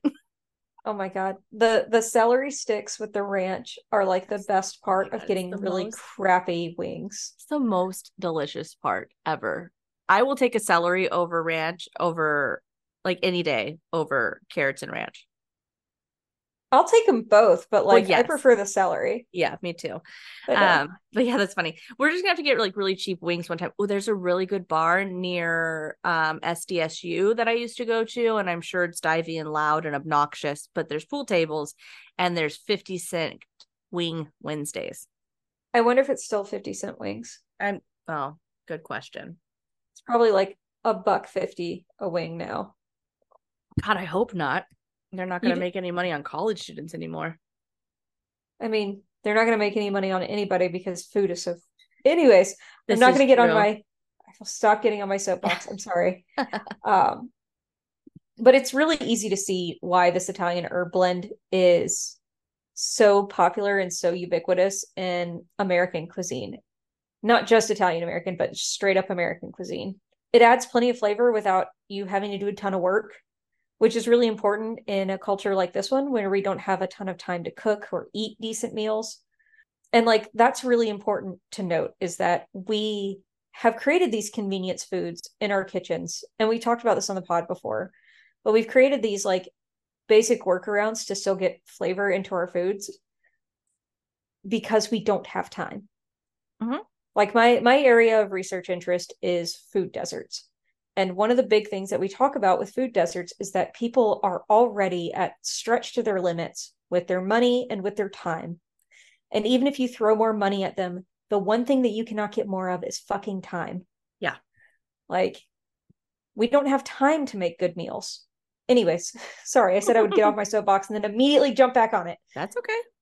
But I pretty much always have at least a little bit of it in my cabinet, even though I really do prefer using fresh herbs when I can, Mm-hmm. like in basically everything. When I'm making soups or stews, I will use fresh herbs over dried pretty much every time. But they have their place. They absolutely have their place. And like having them on hand means that even if I can't go get, you know, fresh rosemary and sage and thyme, which is like my major mix that I use for basically everything, that means I still have that available and I can still use it. So for the tasting on this mini-sode, I say mini-sode, it's going to be one of our longer ones. It absolutely is. We made focaccia loaves. Okay, so. But our tasting. Yes, we did focaccia, which is what we used to dip into our marinara, which So was good. so good. So good. But we also used it to try to figure out the Italian herb blend, right? yeah, To try to figure out sort of the strengths of it, I guess. yeah. So one of them we did a focaccia topped with fresh herbs, and the fresh herbs we used were oregano, parsley, basil, rosemary, and thyme. And I know you're saying, but wait, where's the majoram? That's because you can't find fresh majoram in the United States. They just don't fucking sell it. Well, and it's so It's close. oregano's hot cousin. Yeah, Like it's very closely related to oregano. It has a similar flavor palette. It's a little bit, I like to think it has a little bit more of a citrusy sort of finish to it than oregano does. But yeah, it's like stores aren't going to put them on shelves when people are buying oregano. I mean, they put parsley and Italian parsley on the same shelf. So Yeah. there are Yeah. holes in your logic there, but That is true. That is true. Also, Italian parsley is the superior parsley. it has more parsley flavor. Yes. The other parsley just is meh. It tastes like roughage to me. Well, Anyways, it's also what we use during Passover, which is just our bitter herbs to remind us of our bitter time as slaves. So maybe I'm salty, which is also funny because you dip them in salt water to remind us of the tears that we cried in slavery. so we made that one with the fresh herbs, and then the other one had the dried herbs mixed into the dough itself. Yes. The dough or the focaccia that had the fresh herbs, I felt like was very good. I liked that the focaccia with the fresh herbs on it had kind of a like a surprise in every taste because you were getting a different herb with every bite. So one would be a little more parsley, one had a little more basil, plus the like roasty toasty of the herbs on there was really pleasant. But It was just very subtle. it was very subtle, and you really got more of the bread flavor, which in reality is it's an olive oil bread. So not It did have like an almost buttery crust on it. Like the crust on the outside was like super crisp and it hit your tongue a lot like butter. It had that like nice, like soft mouth feel. And it like did. there was a lot of really good salt in there too. Yeah, It didn't absolutely. overpower, it wasn't salty, but you definitely got the like, there is enough salt to make this just, it was such a great snack and bread. Yeah, Like, absolutely. I was still partial. Like if I had to choose between the two, I liked the one with the Italian herbs, the dried herbs in it. I did too. I think it needed a little bit more liquid, but it tasted like hella good pizza. It was a Yeah, little bit more dense. it So was. I think a little bit more liquid, a little bit more olive oil in it. Yeah. I mean, we definitely could have gotten heavier on the olive oil. I mean, focaccia is all about like literally like just you might as well just dump your focaccia in olive oil, just throw it in a vat, and then you got yourself a good focaccia. It's just um like, oh, you think you've done enough? Add a little more. Yeah, exactly.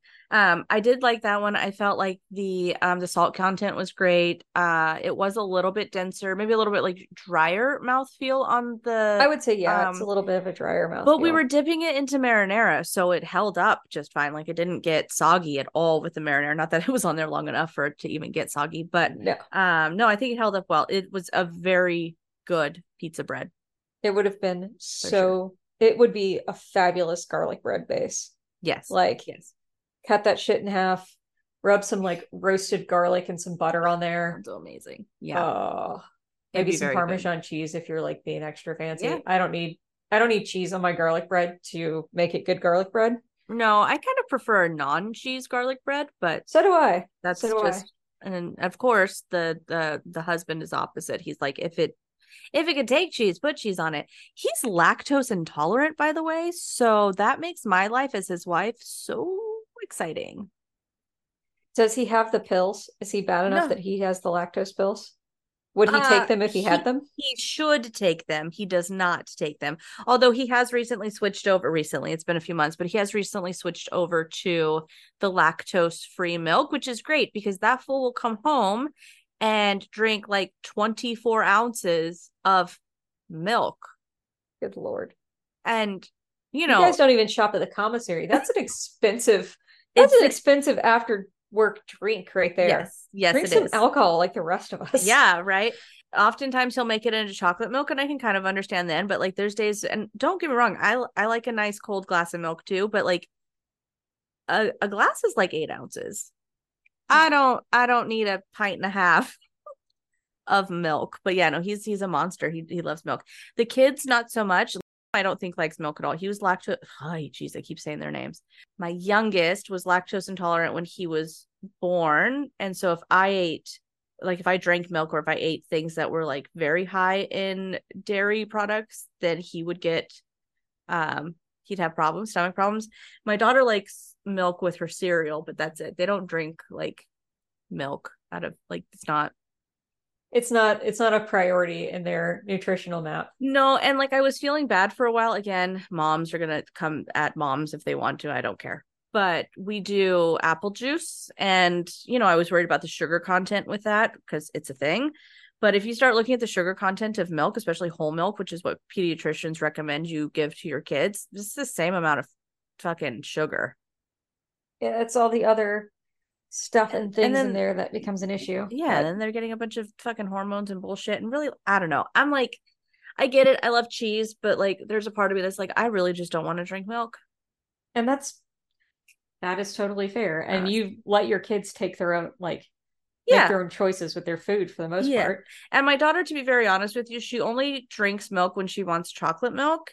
And if she has a choice, she will ask for oat milk, which is lovely. That like my little 4-year-old's like, we go to Starbucks and she's like, can I get a chocolate milk? And I'm like, do you want like a box one or do you want one that they make? And she's like, I want one they make because I want oat milk. I'm like, That's adorable. I love it. And then I have to get like half the pumps and no whipped cream because that shit, she don't need all that shit. No. There's like 4 pumps in a tall chocolate milk. A tall? A tall. That's like a quarter of the tall is just pumps Yeah. of Yeah. no. I was like, she needs like 1.5 pumps of chocolate. And they're like, do you want whipped cream? Fuck no, I don't want whipped cream. Do you see her? She's 4. No. Do you want me having to chase her through this sugar high Well, and not only and that, but I'm like, why would I the want subsequent like meltdowns? yeah, I'm like, why would I want dairy whipped cream on a non-dairy drink? If they had like oat milk whipped That's cream, if not a that was thing. That's not a thing. a thing, that would be amazing. Yeah, I think that you would absolutely have to add a thickener to that. I feel like you'd have to. Well, yeah, I've tried to froth dairy substitutes. They don't foam. They don't thicken up. Because I'm a coffee whore. Fluffy oat milk whipped cream is a thing. It has less than 3.5 stars. Yeah, that sounds about right. Because it probably has some sort of like thick water something to it. It has coconut oil in it. Mm, yeah, then it's not going to taste like milk. It's going to taste like coconut. Absolutely. And coconut oil at that, which is fine. But like, I don't really want coconut oil in my coffee, says the person who only drinks decaf anyway, which is also an abomination. Yeah, but you do that because you're like, I can't. Yeah, I can't do caffeine anymore. I used to be able to do caffeine like not a problem. I drink like a pot of coffee and go take a nap. I had like the adverse reaction to caffeine. I would just be like, well, I'm sleepy now. I'm nice and comfy. And then I got pregnant and they say don't drink coffee or caffeine. So I cut all my caffeine and my body said, yeah, we don't need that anymore. Thanks. Bye. And so when I do drink it, I get so fucking jittery that I'm like, oh, this is a panic attack. So we'll just stick to my decaf. Meanwhile, podcast listener, I am currently pregnant. And Yeah. I'm like, if I don't get caffeine by 9 a.m., I am going to have a migraine today. Mm-hmm. Mm-hmm. It It's took a while to fine. switch off. It took a long while to switch off. I think I was well into my second trimester when I was like finally not doing any caffeine anymore when I was pregnant with the first one. This one Yeah. back here, I'm really excited about this drink. This drink here in our beautiful History Between Bites cups is what I am now dubbing a cha-cha? The hell is that? Chai-cha? A cha-cha? It is half matcha, half chai. It's delicious. Also, I was really obnoxious. So this is how crazy we are with food. So my dear beautiful husband got me matcha powder, and I've already told you my complaint with this matcha powder. It's pre-sugared, so it has granulated sugar in it already. So you just like scoop it and go. Now, my problem is that it's not matcha-y enough. And so when I try to put the amount of matcha I would like in my drink, it ends up being far too sweet. So I have a tea strainer that is a fine mesh Oh my sieve. God. Yeah, I went through and sieved out as many of the it's granulated sugar. But it's bigger than powder. So yeah. Excellent. Mm-hmm. Excellent. 10 out of 10, no notes. Yeah. So I have a de-sugared sweet matcha because like you can't de-sugar all of it. But it was better. You can't unsugar it, but you can De-sugar. Yeah, you Yeah. can decrease the sugar content. You just can't remove all of the sugar content. But it was much better, and it holds me over. Like I'll use it. I don't want to put it to waste, and it'll hold me over till I go to Trader Joe's this weekend and get like real matcha. There you go. All Because right. I'm So a person that shops at Trader Joe's now. It's so fucking weird. Anywho, you are a Jew. yeah, I know, right? I converted. I got the gut, and I got a fucking. Now I go to Trader Joe's. They need a rewards program. They Like do. They do. they need a rewards program, and it just needs to be like if you check a box that says you're a Jew, you get all of the promotional shit for like Rosh Hashanah Yeah. and stuff. Yeah, you get like a Minch coupon. I love it. You're a member of the tribe, you're a member of TJ's. Let's go. I love it. I'm going to take you to the Trader Joe's in La Jolla. It is Oh my wild. So it's attached to a Ralph's. Well, it's not attached to, but like it's in the same parking lot at shopping center as a Ralph's. And the Ralph's there has a huge kosher section, including like a kosher deli and butcher and all the stuff. That's where I go when I am going to buy kosher. That's where I'll go.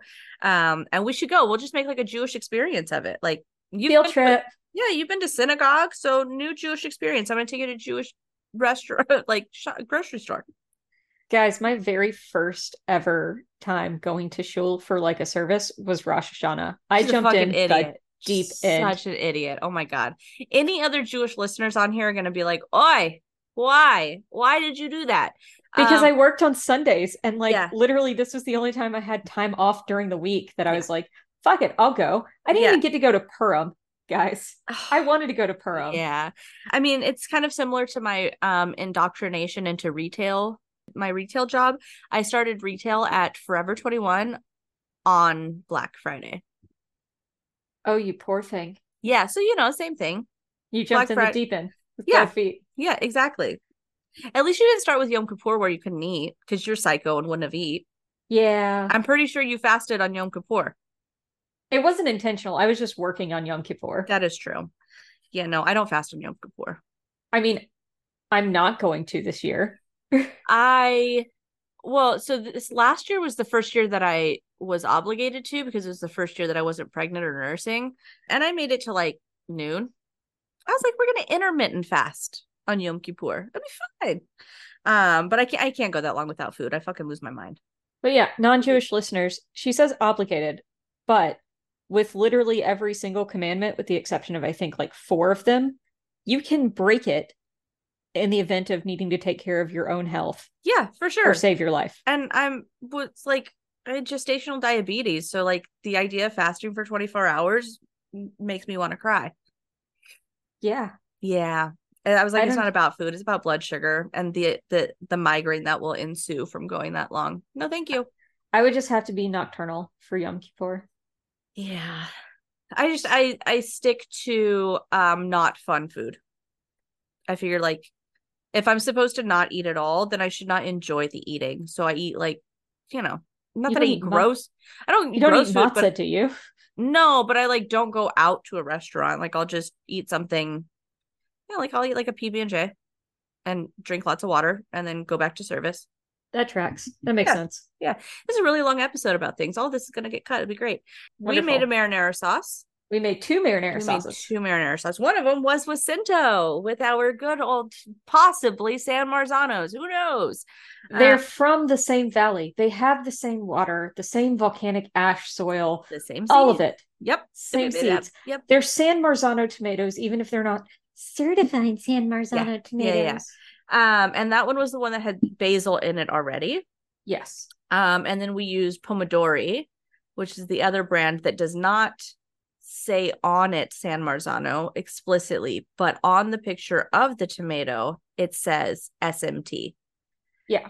So So they're San Marzano style tomatoes, I guess. so they're San Marzano, they're a product, they're a US product. So what they are is they're San Marzano seeds that are farmed here in the United States. So they're farmed under similar conditions. I don't know if that means that they're putting a volcanic ash in there. I would assume, but it's the same seed. So it's the same plant. It's just not from the region. So it's the same as like champagne versus sparkling wine, right? You can't call it champagne unless it's made in in Champagne, France, but you can have the exact same recipe. But if it's made and bottled in the United States, it's a sparkling wine. So same thing. They can't call it a San Marzano because it's not from San Marzano. Yeah. The food industry, it's crazy because like this was one of the ones that we were like, oh, this is stupid and silly and crazy, but like this is a thing. Like I found a DOP. I sent you the picture. I found the DOP stamp on olive oil at Aldi yesterday, and it was an Aldi brand. It wasn't even but it was like an Aldi brand. It said that it was from Italy. It said extra virgin, which by the way, if you're not buying one that doesn't say extra virgin, good chance it's being cut with canola oil, but it had the DOP on there. And so I was like, well, that's cool. Like now I'm seeing that's one thing I really love about this podcast. We're 5 episodes in, and I'm already seeing things differently. Like the honey that I talked about on episode 2 of being like the most delicious fucking wildflower honey, blah, blah, blah, blah, whatever. I just looked at it. It says honey blend. It's not even like from one area with it's not a I don't know proper honey because it's a blend. It's not a single hive honey. It's not a single source honey. And depending upon who you ask, that makes it fake honey, even though it's honey.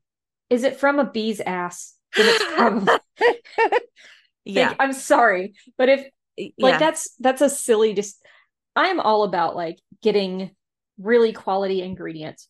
However, there is something to be said for like there's a lot of classism involved with how these things Oh come yeah, together. So like absolutely. if you get an authentic champagne from the Champagne region of France, it is probably going to cost you more than almost any other like almost any other thing that you're going to get as far as like a sparkling wine Yeah. because it has that like oh, this was actually from the Champagne region of France and yada yada yada.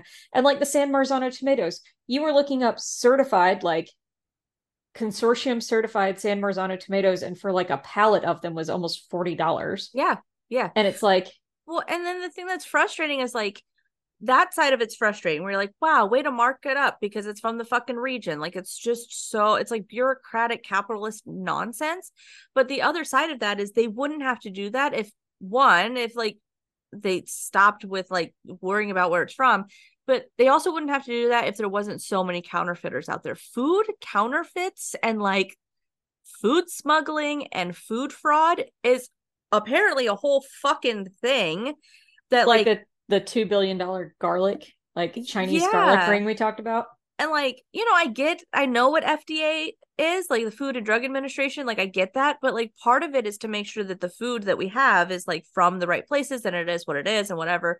But the FDA doesn't give two fucks about I mean they do, but like they're more worried about the drug side of it, right? Like Well, they're okay, also concerned about location that the food actually comes from and knowing where it comes from because there are diseases that are specific oh to other yeah, areas. there It's like a was I was watching I need to send you the YouTube video that I was watching on. It's called like most fraudulent or most faked food or something like that. It was really mhm. interesting.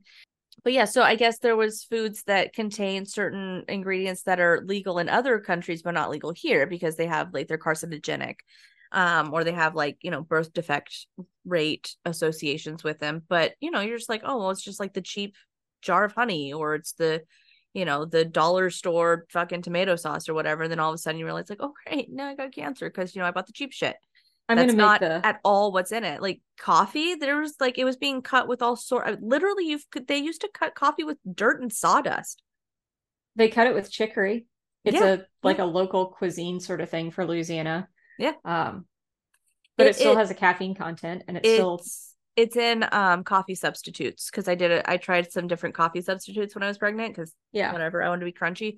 And chicory is one of the ones because that's a low caffeine content, so it can technically be marketed as decaf. Yeah. But let me tell you, It doesn't taste the wood same. chip water, it's not the same. No, not the same. Nope, definitely Joke not. for Californians out here. I want to get Prop 65 stickers when I go home and just slap them on everything. I want one on my car. I almost Oh, want to get like a Prop 65 like tattoo on oh, me when I'm not pregnant anymore. that's so fun. Yes, I mean, don't do the tattoo. That's a bit much, but that's hilarious. I'll get you a necklace. That's Prop just like a 65. just Prop 65 stamp. Like you may or may not cause cancer. I'm known to the state of California to have cancer causing materials inside of Yeah. me. I mean, I can think of a few people that literally need that. They're pretty cancerous. Like Oh man, there's that so much. that's just our new thing. Which like you need a Prop 65 stamp. You a cancerous bitch. There are some people that need that tattooed backwards on their ass. Mm-hmm. Like 100%. That's hilarious. Yeah, I don't even think about it because I've been here for forever, but yeah, that's other places don't have that. Can you smoke in restaurants in the South? no, no, Oh, thank God. that's a federal regulation. But Yeah, I it was remember when only it was, and I remember when it became a California law or mm, whatever. I remember when it became a thing, and both of my parents smoked, and it was wild how many people complained. oh my It was God. like, We still get people that bitch. that's so nuts. I can't believe My it. my last restaurant job, I worked front of house. This was right before COVID, so 2019. Okay. I had someone come in and ask if we had a smoking section because we're a bar. Mm-hmm. And I was like, You're like, yeah, it's no. outside. Fuck. Yeah. I was like, you are more than welcome to sit outside. You got to order from the bar.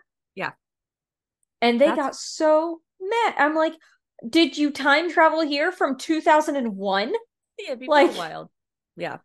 I remember because my parents were like Well, at least you can still drink. It's still at least you can still smoke in the casinos. Because I grew up by Laughlin in Vegas, and I was just like, That what the was like, what the fuck? the Like, smoking in casinos was rough. We just had like a military ball. yeah, It was an early birthday celebration, yeah. and it was It's wild to just walk into a room that just smells like cigarette smoke, yeah. and you know I that don't. that shit is everywhere. Although the casino here, the one that they just made in Hamul, I think that's smoking free. Oh, see, that would be nice. Yeah. I've That'd be actually been nice. told it's really nice that if we're gonna do a staycation, and that's where to go. Good to know. Or Viejas, one of those. I don't know. There's like 3 or 4 of them in the There's area. there's a couple. I don't know. I get it. I mean, I grew up with that. So like part of me is like a casino is a casino is a casino. But like I'm also an adult and can do the casino things now. But I'm still like kind of a fat ass. So like the only thing that's worth doing anything at a casino is eating and drinking and sitting by a pool. So Mood. yeah, I'm like I can do that at your house. Yeah, I was gonna say the only thing I don't have is a pool in my backyard, and we can just go to the pool in the neighborhood. Yeah, right. I'm like I can do that at my mother-in-law's house. There As you go. long as I'm doing the cooking, I know the food is good. Sorry, love. She'll listen one day. It'll be fine. Um, Anyways, but yes. marinara. So, oh my God, we're cutting so much from this. I know. It's fine. It's fine. This is why we Yeah, never record before twos, because we get all these yeah, side conversations yeah, out of the way. exactly. Right. The Cinto one was delicious. I love that it had the basil already in it. I think that it made it taste a little bit deeper in flavor. The color was way deeper. Yeah, it was much, Uh, much more red. yes, where the pomodori was like almost an orange color. It was like almost a bright orange, not like a hazard orange, but like it almost looks like it had carrots blended into it. Yeah, yeah. Or it looks like I'm looking at like my gala apples right now. It was kind of that color. Yeah. So the pomodori sauce also handled the vinegar content and like allowed the acidity to really come through. Yeah, I yeah, think that the Cinto had a lot more of the garlic flavors that came through without being a bully. that is true.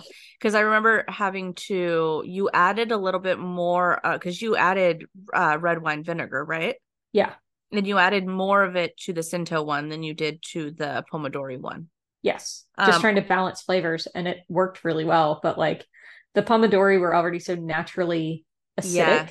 I feel like you didn't add any, right? I added like a third of what I was supposed Got it. to the pomodori. And then even the salt content, the Cinto one, we used a bit more salt. Because it needed a little bit more salt. And I Yeah, think that was the basil sweetness kind of yeah, counteracting the salt flavors. yeah. Well, and That just wasn't an like issue with the bringing out the pomodori. sweetness of the tomato. Yeah, Yeah. yeah. Which I don't. If you're not salting your tomato, you're doing something wrong with your life. Always salt your tomatoes. Always. Always. Yeah, I mean, even the sandwich I made today, the tomatoes were salted by themselves, and then like the lettuce blend was salted as well. And then I built the salad, like the sandwich up from there. I was like, I'm not like it has to be in all these different places. And then it doesn't taste salty. It just tastes seasoned Because because because salt is necessary. yes, it absolutely is. Okay, final thoughts, right? When we only used fresh, no, we used Italian herb blend in both the marinaras, right? We did. Sorry, we've recorded this so many times, it's been a minute. Yeah, and I thought it was lovely. I mean, we added garlic, right? Fresh garlic. Mm-hmm. And then salt and the Italian herb blend. I thought both of them were great. I mean, maybe it's my, weak American palate, but I love an Italian herb blend. Me too. So Like I feel like they're just really, really useful and they're an absolute staple in a kitchen. they are. I put And them up there with like literally having salt in your kitchen. Like if you have yes. salt and pepper and like an Italian herb blend, you can make flavorful food. Yeah. Salt, pepper, Italian herb blend, garlic, because I prefer to have garlic outside of my Italian herb blend, like garlic powder, Yeah, and paprika, paprika. because I put paprika on everything. That's fair. Yeah, otherwise, I don't know. The marinara sauces were delicious. The difference between the uncertifiable certified San Marzano versus an American San Marzano, definitely. And I don't know if it was the basil that made it darker. I do think that the tomato flavor of the Cinto one seemed to be a lot more have more depth to it and seem less sort of watered down than the Pomodori one. The Pomodori ones almost tasted like they had been ripened off of the vine. Yeah. Well, and maybe it's because they don't have the volcano. Who knows, right? Maybe it's the lack of volcanic ash. Like they're They're like, just not putting we're all not those going to bring that. minerals into it. Yeah, we're not going to bring that shit in from Mount St. Helen or God forbid Vesuvius. Yeah, right. And they're good. I definitely wouldn't say not to buy them. I think both brands are very good. But if I was like from here on out, I feel like Cinto is going to be the one that I would lean more towards buying on a regular. I would use those for like making a marinara sauce that I was dipping things into. For like making a pizza, I'd go for the Pomodoris. That's true, because they were already a little bit lighter. They were already a little bit lighter and they were already like a little bit more acidic. So then you combine it with like the salt and the fat from like Parmesan and mozzarella, and that's going to be fucking That's true. Aces. Alrighty. So focaccia was amazing. If you're going to go with fresh herbs, go ahead and do that, but maybe do both. I think that next time we make focaccia, we can just do the dry and the fresh on the top. So it's pretty, but also tasty. Yes. Add a little bit more moisture, more olive oil. And add like some veggies on top too. Would be really good. Oh yeah. Yeah. We want to make some fancy ass focaccia. I want to do a fruit-based focaccia too. Yes. Dates and honey and honey. Oh my God. You can't have brie right now. Fuck. Yeah. No, sorry, love. No soft cheeses. No unpasteurized soft cheeses. Yes. If I can find a pasteurized brie. Good luck with that. I know. The whole point of brie is that it's unpasteurized because it's got to get all moldy and shit. Yes. All right. Okay. So next time we're doing mozzarella. Yes. Yeah. Hint, hint. Things to come. So thanks, Bird, for hanging in for far too long with this episode and listening to me talk now 2.5 times about. We always have interesting conversations around this, though, so that's good. We do. Hopefully sound quality is good. Otherwise, I don't care. It's coming out even if it sounds like shit. Because we're not recording again. No. I will be in the barrel. It's fine. Yeah, no, it's totally fine. We'll work it out. Okie doke. So keep listening, and Birdie, take it away. Stay hungry for history. History Between Bites is written, produced, and performed by Samantha Nelson and Birdie Mills. Music is by Michelle Mountain. Find us on Instagram at History Between Bites Pod and Facebook at History Between Bites. Coming soon is Harther Table, a new YouTube channel. Like and subscribe to never miss an episode, and leave a review or rate us wherever you get your podcasts. History Between Bites is a product of History Between Bites LLC, all rights reserved, 2023.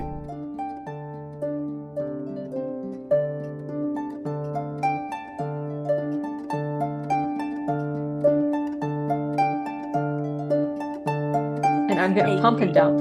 Yeah, oh, that'll be fine. You'll be fine. We're not gonna get wasted. It'll be in the afternoon. We'll make it like a couple glasses of wine. You've got like 3 hours of pumping. You're not going to get wasted. No, I'm just kidding. Yeah, you're going to only be able to drink like 2 glasses of wine and you're going to be wasted. So we're not getting wasted. We'll each have 2 glasses of wine and I will drive home because I'll be fine and you will go to sleep. Perfect.